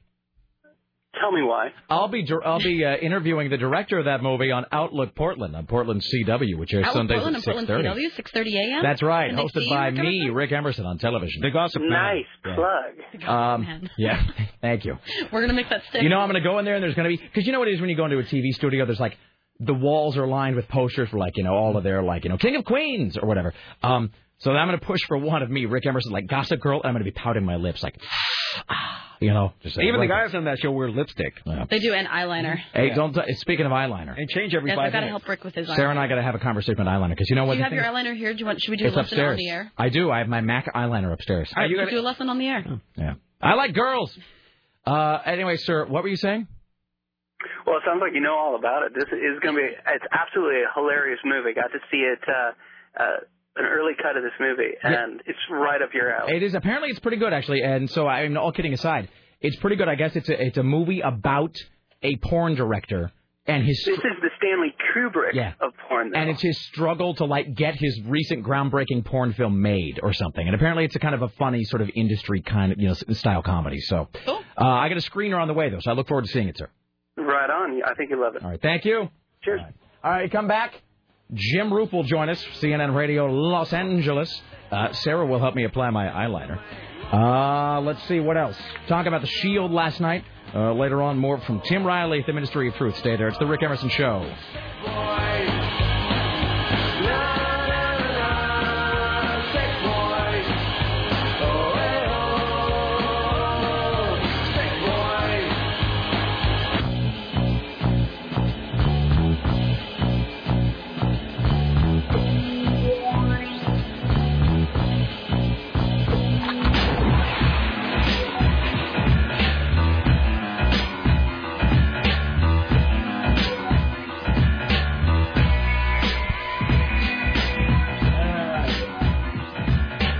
Why, hello, it's the Rick Emerson radio program.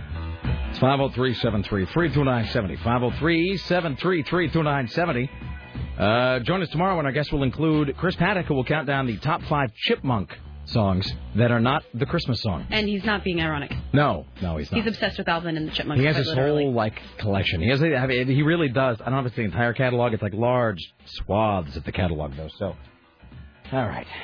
That is tomorrow. Still to come today. Talking about the Shield here in a few minutes. What else are we going to do today, Rick?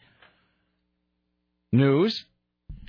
Maybe some of this music from Muzak. You've been taunting the Muzak thing for like a month now. Well, we can probably wring more than a day out of this, so we'll play a couple of these. A kind of a friend of Lara's gave this to me. Can I look at it, or do you want to surprise me? Well, I'm going to have to play you'll have to play it, so I'll give it to you in just a second. But also, yes, so I went up to my office during the break, and just, I'm holding eyeliner in my hand. So I've got this eyeliner. Now, I took so this is how my life works. So I actually was at the mall a couple weeks ago, and I realized that I have no idea what to buy in terms of eyeliner. Because I'm doing this TV show. We've all done, here on the show, we've all done TV or, the small movie stuff or videos or whatever. Mm-hmm. And so, you just, one has to look one's best.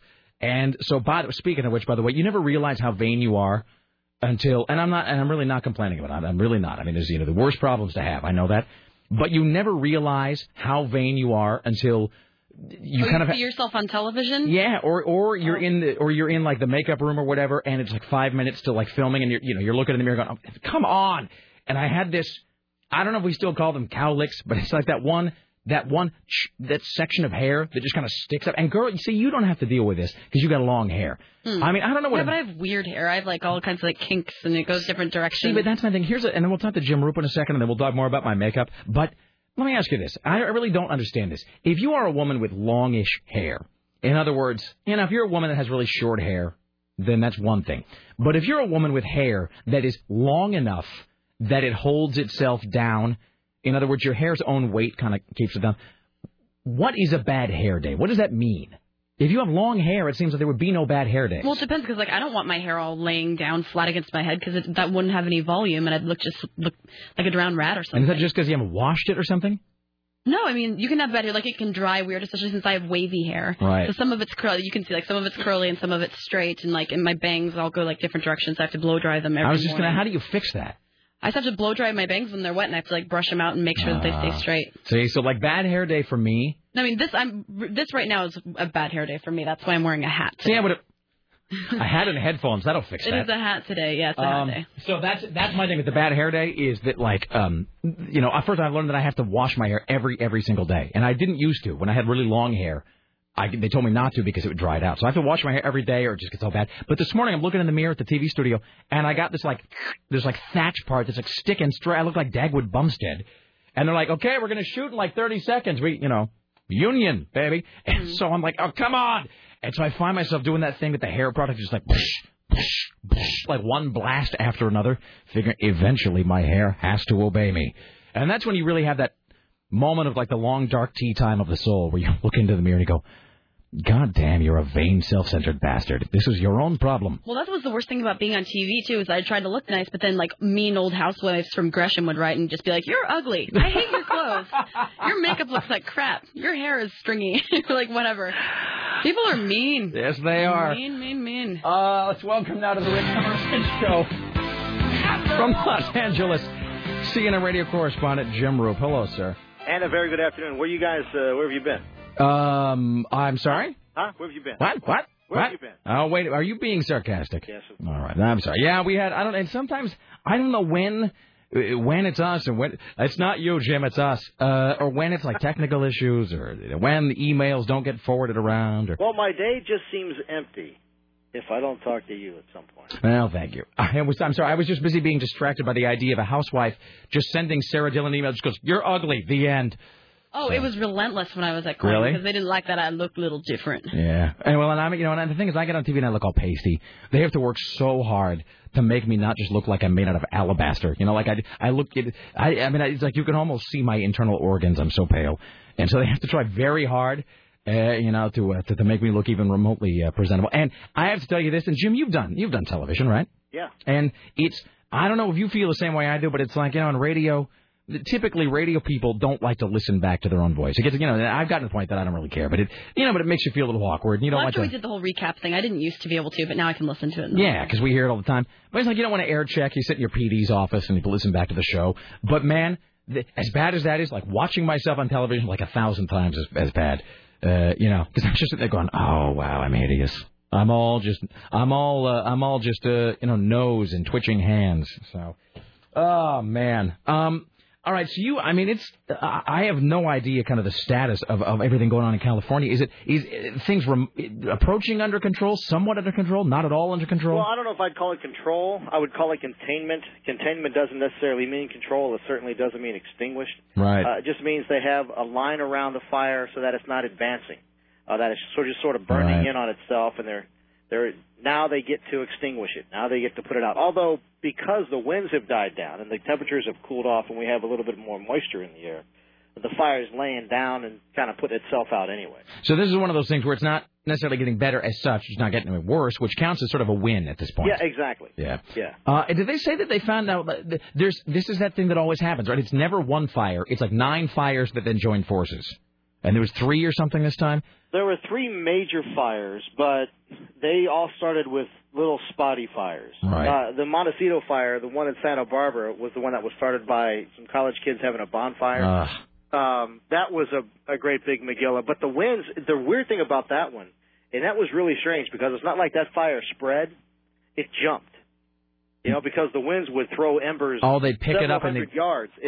That's freaky. So trying to map how much acreage was burned or any kind of... That's why it took them several days to give a containment number. They kept giving containment as 0 because they didn't know how to map the damn thing. Jesus, that never even occurred to me that the wind just picks that fire up and just carries it like seeds or something through the air. That's how the back of my leg got caught on fire last year.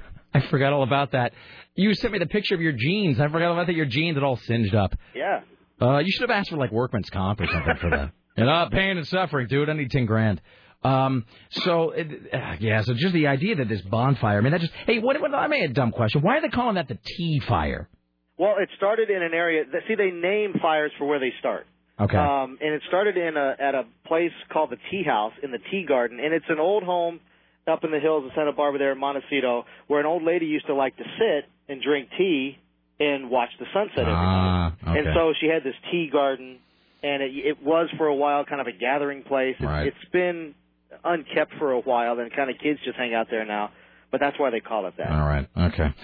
Well, I mean, all I can say is I hope, we have a lot of listeners in California, and obviously we know a lot of people, who live there, and, of course, it's just, and what's bad for the economy in one place in the country right now is bad for everybody. So, I mean, financially speaking, the repercussions here kind of get everywhere. But just the hope that everything kind of gets under more control, sooner rather than later. It's just, the economy, you hit that thing on the head, man. I feel bad for renters, especially, because a lot of them, they don't have renters insurance. Oh, yeah? So when they lose everything, they can't get anything back. And so to try and get a loan at this point, get your life going again without any collateral, even your car is burned up. Well, and what I read the other day was somebody, I don't think it was Christopher Walken, but it was some guy like that. He was some big celebrity. It was like, I forget who it was, but it was some Christopher Walken type guy. Some guy's a household name to some degree, and it was like lose his entire home in fire.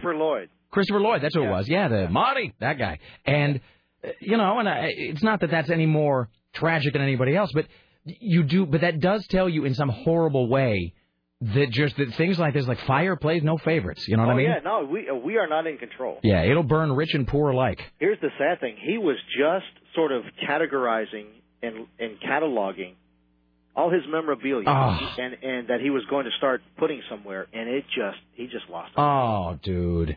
Is that bad? That sucks. I think that happened to one of the Beatles some time ago. Like Ringo or somebody, like 10, 20 years ago. House fire, burned up a whole wing of his house where he had like a bunch of irreplaceable, like artifacts from his time as a Beatle or something. Jesus. That's no good. Yeah. All right. Well, on that kind of... That's why I don't amass any awards of any kind. By choice, man. Because if I lose them, I don't care. That's why I turned down that Peabody Award. Well, dude, then I got to polish it and figure out where to store it. Then if I have a fire and it melts, I'm all sad. So, to hell with it. That's what I'm going to tell everybody from now on. Excellent. Done and done. All right, my friend. We will talk to you very soon. Stay safe, sir. Rick. All right, there you go. Jim Roop, ladies and gentlemen. All right. We had a little levity into Jim Roop's life. All right. Hey, speaking of levity and the lack thereof, well, let's talk about the Shield, and then you can put makeup on me, Sarah. Okay, I'm trying to find some music for the makeup. Is it going to be I Feel Pretty? Let's see. I think I actually have an instrumental version of I Feel Pretty somewhere. Would you like me to find it? I was trying to find an instrumental song from Gossip Girl. All right, I'll let you. Okay. That's okay. There was that. Did you see the show from this last weekend? And Richie, can you rustle up Joe Cassavetti here? This show we did last weekend on this, I did this Outlook Portland show on the CW, the Gossip Girl Network, and I had talking about recession-proof. And the 90210 Network. I was talking about recession-proof businesses, businesses that can weather whatever the financial situation is.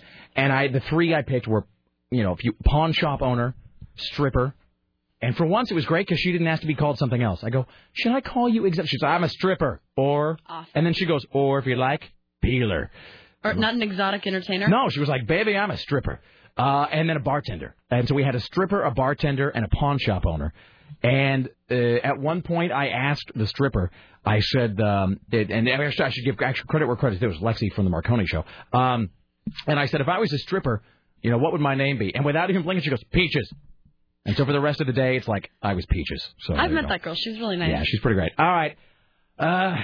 Let's welcome now to the Rick Emerson Show, production guru, Joe Cassavetti. How are you, sir?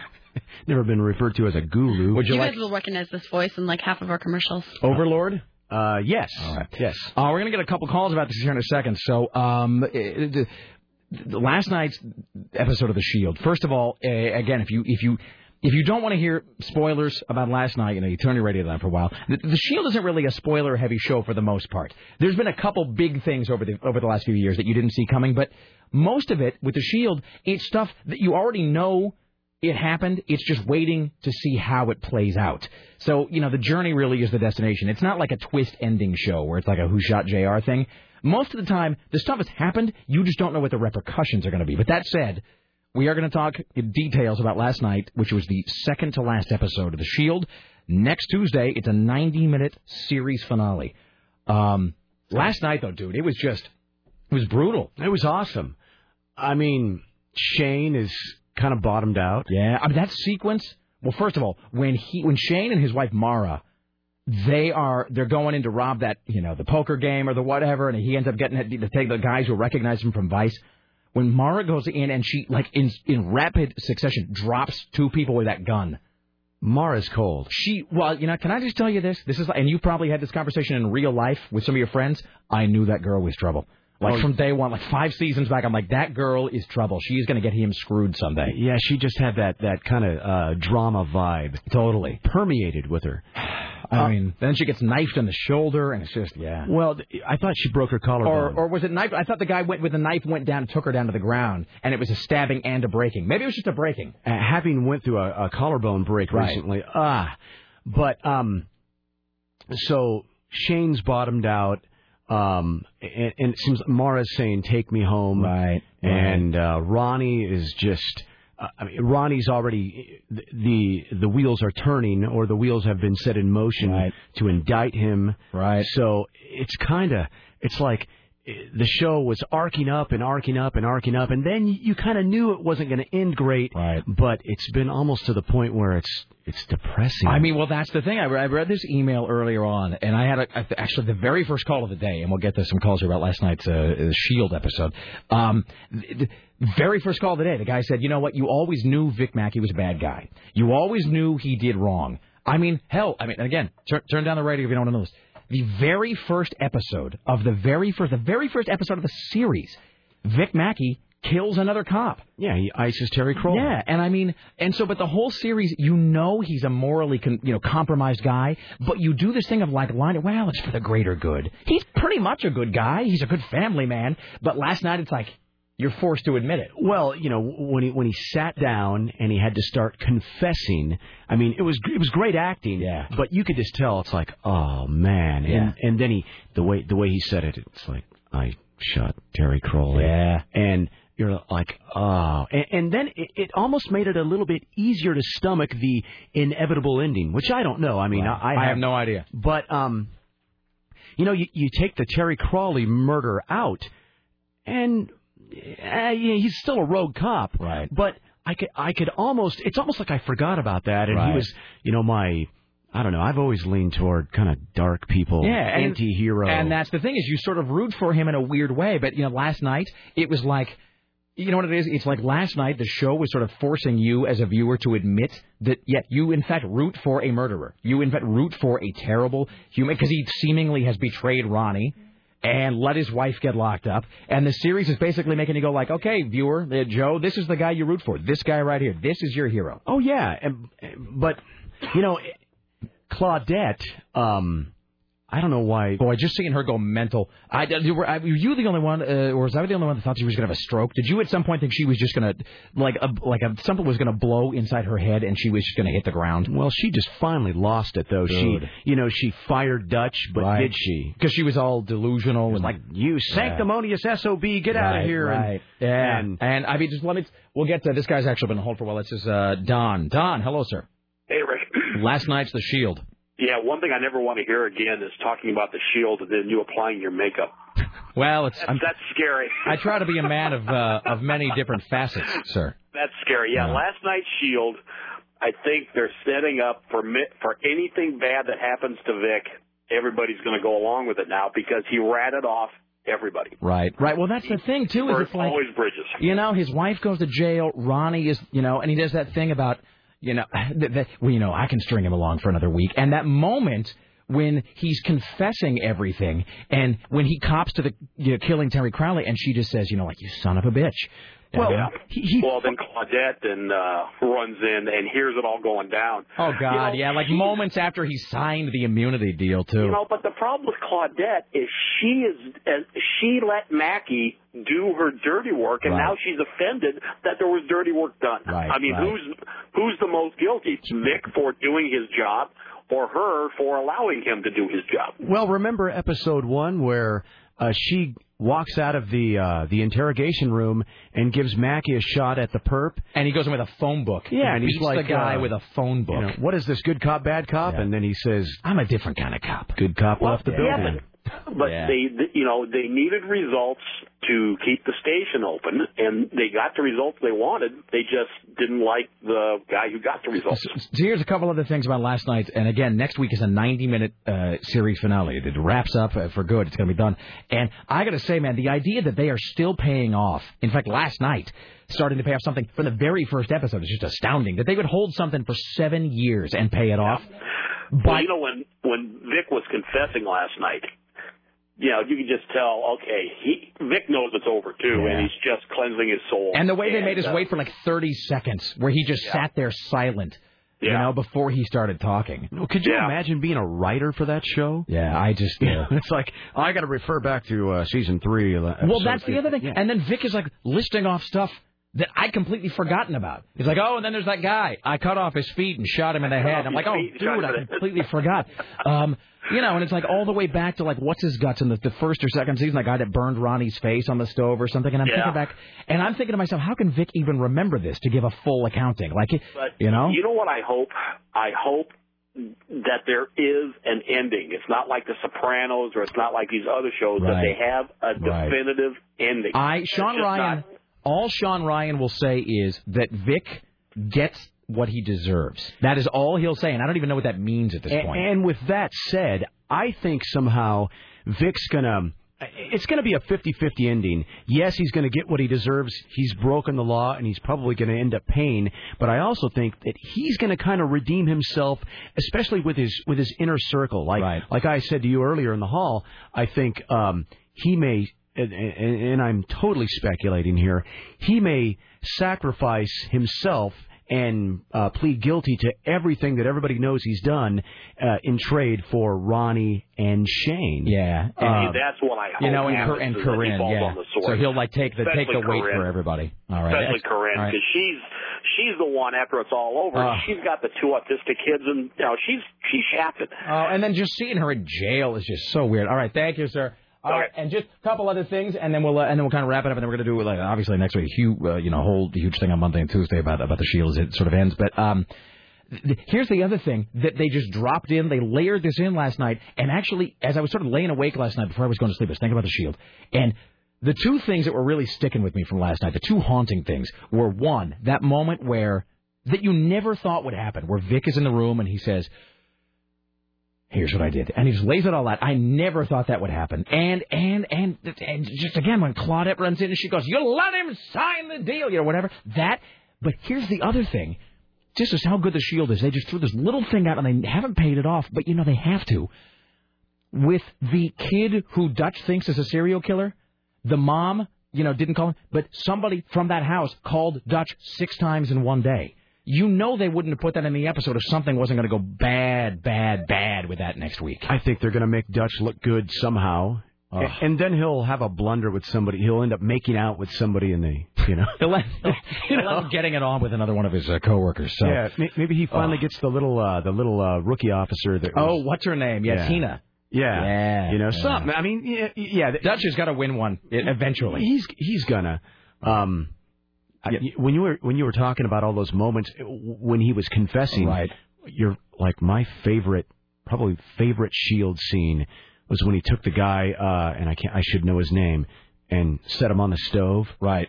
Yeah. I jumped up. And I remember I've talked to friends of mine about this that watching the Shield over the years, there'd be those moments where you kind of go, oh holy God, I can't believe they're showing this to me. And of course, the big holy God moment was. And we were very, very vague about this. The David Aceveda at the end of a gun moment. And I remember watching that and thinking, that's it. This show can't get any darker. And they do. So yeah. All right. Well, next Tuesday, the finale. Joe Cassavetti, thank you, sir. You're very welcome. All right. Take a break. Back after this. Tim Riley has more news around the corner. And we'll play some of the hits off the Muzak 60th anniversary CD. Stay there. Back after this. The Rick Emerson Show.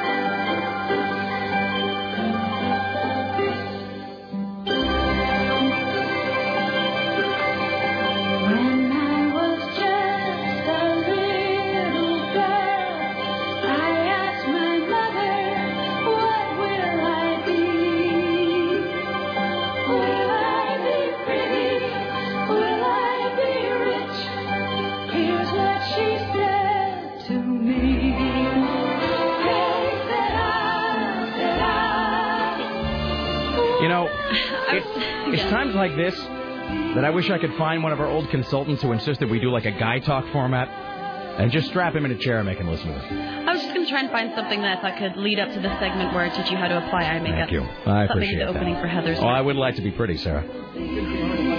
I'm sorry, what was that, Tim? It shouldn't be too difficult to find one of my consultants. Are they around looking for work? No, they always manage to work. Oh, that's true. I got your drift. I didn't know what you meant there for a second. No, that's my old consultants who are looking for work at the moment, actually. So, by the way, I would like to point out with some glee that this is the same radio program that like 9 minutes ago was talking about the Shield, dudes, beer, man. All right, then. This is the Heather's version, isn't it? This is not, what's her name? Who's the Doris Day, and this is who? This is Sid Straw. All right. Are we going to hear Winona Ryder talk here in a second?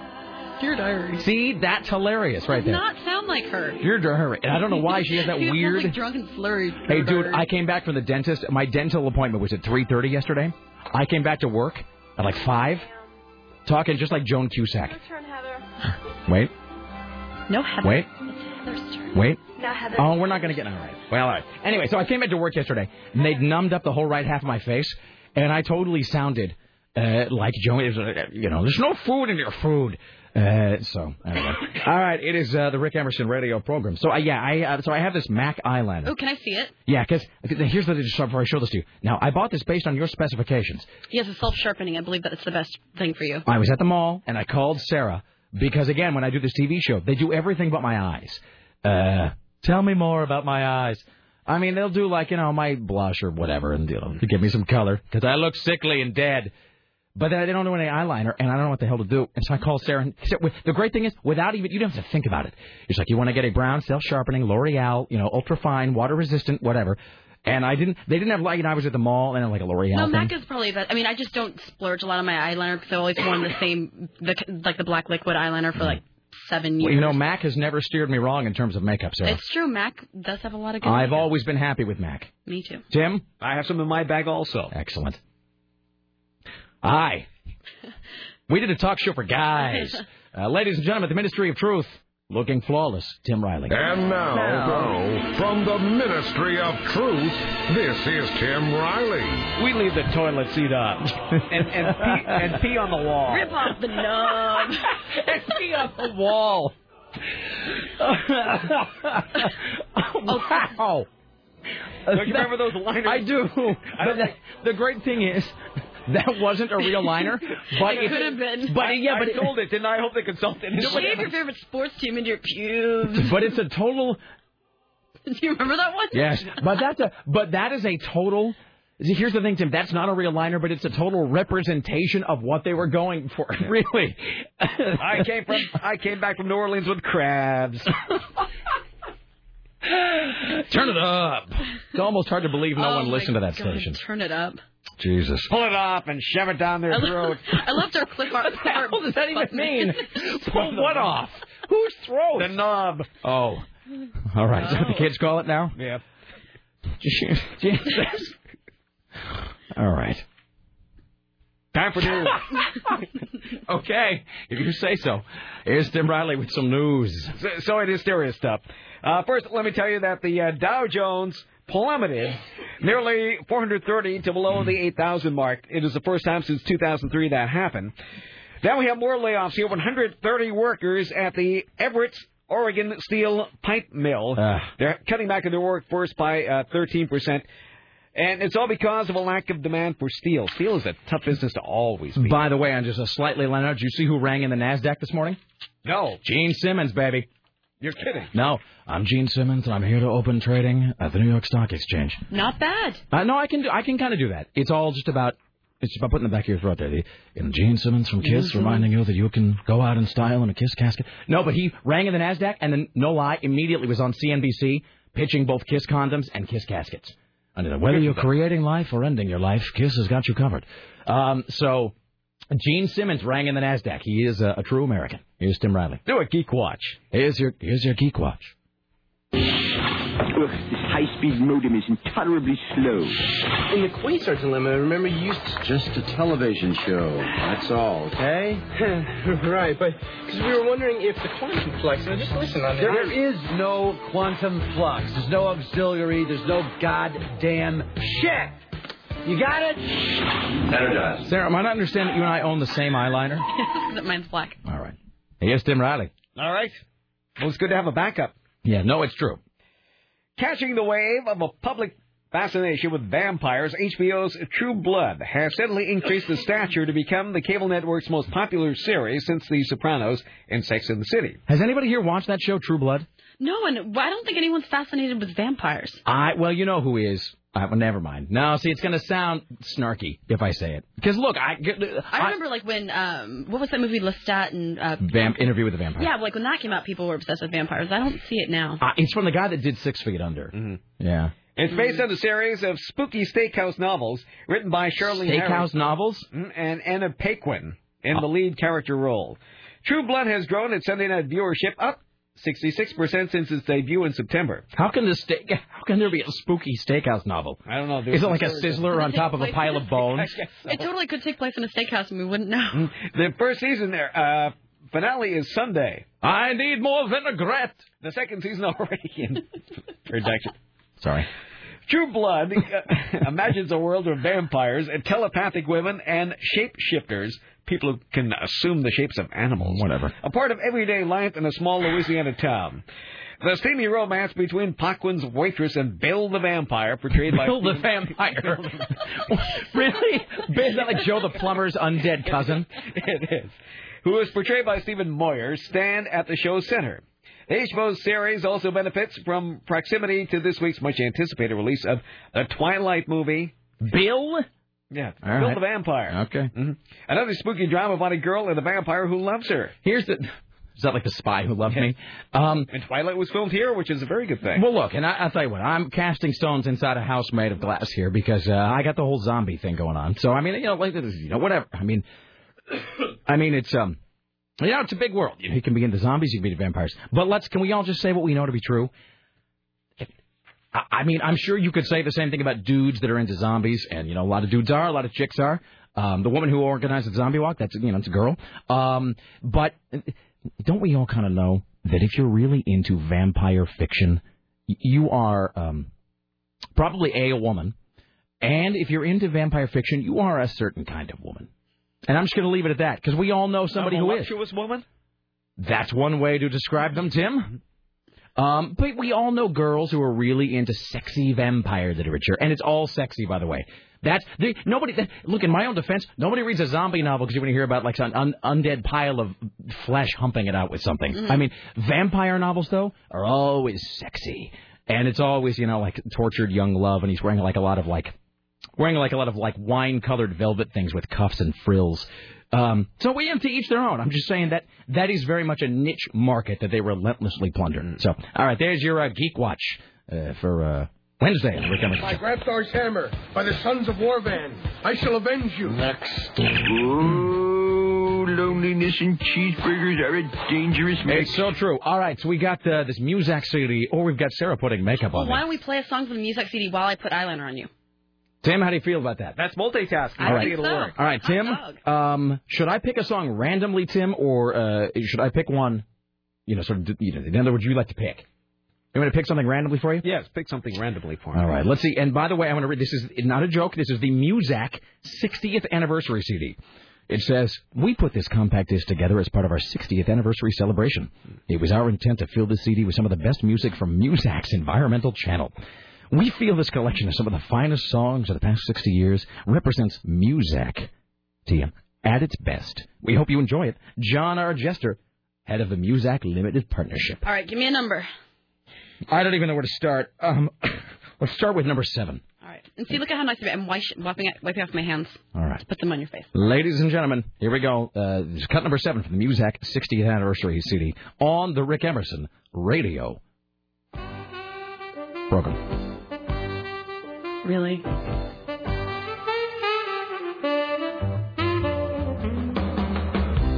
Listen to that.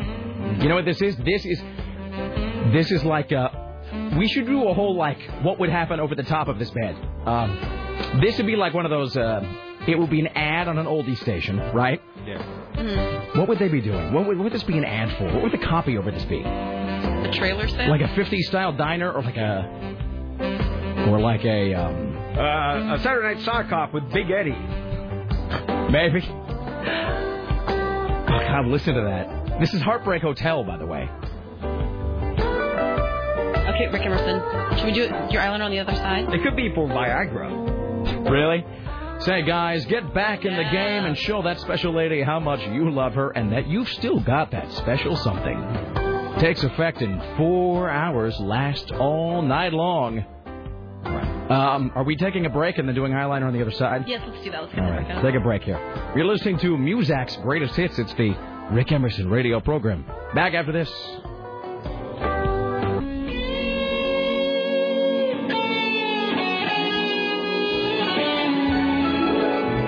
Thank you. You know what that means, Rick? When I was just Is it makeup time? It is. Sorry. You asked me to help you, so I'm going to help you. No. I do. No, here's the thing. There's nothing worse than like when I used to TiVo myself when I would do traffic in the morning. Right. And then you go home and you think that you looked really good, and you look at yourself on TV and realize what crap you look like. Now when you would do your own makeup, did you do your own makeup? Yeah, I did my own makeup. Now, what was the most common mistake that you would make? What should I? In other words, what am I most likely to do wrong? Mine was mostly lipstick. That's not going to be And they an issue. gave me, like, exactly, that's not going to be an issue. And they made me, like, they hired this horrible consultant to come in and tell me how to do my makeup. And basically, remember I told you this, she was Tanya Harding. Wear a lot of brown. Dude, she styled Tanya Harding back in the day. I'm like, really? And you're hiring this lady to tell me how I should do my makeup? Yeah. So, so she was terrible, gave me a bunch of, like, horrible brown eyeshadow. Was she the one who told you your hair had to be all one color? Yeah, that made me dye my hair, like, all brown and buy all these horrible suits and stuff. You know what? You were like, and I mean this in a good way, sort of. You were like the Margaret Cho of local morning news, because you know, if you ever seen Margaret Cho like do her live thing or read her book, she talks about she's a very abrasive, aggressive, very brassy comedian. And then they gave her this show on ABC, this sitcom called All American Girl, which is like the worst thing ever. It's the worst, they hired me blandest. because they said they liked my personality, Totally. and then they totally stripped me of my personality. You know what it is? They were like the girl that starts dating the guy and then changes them into somebody they no longer want. No, we like you because you're edgy. Wear brown. Come here, we have a minute and a half. All right. Oh, am I going over there? Yeah, should I be placed or should I go over there? Well, I'll go over there. All right. I'll go over there. If you'd like to call, we'll take random calls here toward the top of the hour as Sarah applies eyeliner to me, Rick Emerson. Okay. All right. So, should I be taking off my my glasses? Take off your glasses. All right. And what you're gonna want to do first is you have to breathe on this, make it warmer, so that way it doesn't like come out as some like big striped line through. Okay. So I want to breathe on it. Yeah. I'm breathing on my. Are you telling me to do this because you know I will? No, you have to. And then it gets it like loosened up a little. All right. All right. And then look up. All right. Now, a little. I have a question. Yeah. As you're putting eyeliner on me, I realize now, is this really going to help me? Because this isn't teaching me how to do it. You're giving me a fish. No. Is this just because you want me to be wearing eyeliner around the office today? Yes, I want you to go. Is this so I can go watch Twilight? All you do is just put it on and then smudge it around. All right. And then it just puts the other. Now, do I have to? Now, in other words, do I have to add more? Yes, it's me, Rick Emerson. I'm having eyeliner applied. So now is that enough to be like visible on the TV? Mm-hmm. Because I've been told my eyes don't pop. Yeah, it's just a little bit, but don't go too over the top, or else you'll end up looking like you were in drag the night before. See, so here's my question for you though. So if I'm applying eyeliner like this, let's say there is the thickness that is the thickness of the pen itself. In other words, if you were just take it on a piece of paper and go. Yes, you don't want to do it exactly thin like that, because you'll look like a man trying to dress like a woman, with like a thick line of eyeliner. You just have to put some underneath it and then smudge it all around, so it's just like a smudge. So do I want to do underneath the entire eye, or just a little bit and then smudge it? A little bit and then smudge it. All right. And I don't want to go back over it and make it extra thick. No. All right. And you don't want to put any on the top either. All right. Let's, hi, you're on the Rick Emerson Show. You might be the last call of the day. Hello, sir. This radio station sucks. Turn it up. Thank you. Yeah. Let's try one more. Hi, you're on the Rick Emerson Show. Last call of the day. Hello. Can you complete the trifecta of the song and the women-esque stuff and just scream Eskimo for me 1,000 times right now, please? Yes. Eskimo. All right, there you go. Thank you. Do the other line. All right. I love him. I love my dead gay son. Rick Emerson Show produced today and every day by the lovely and talented Sarah Dillon for AM 970 The Talker, the newsroom, Tim Riley, the phones, Richie Bristow, the gatekeeper, Dave Zinn, webmistress, Bridget from upstairs, and of course CBS Radio Portland marketing guru Susan Don't F With Me Reynolds. Like us next, Mike O'Mara Show at 7. See y'all tomorrow right here. Thanks for listening. Be safe. Watch out for snakes. Bye now.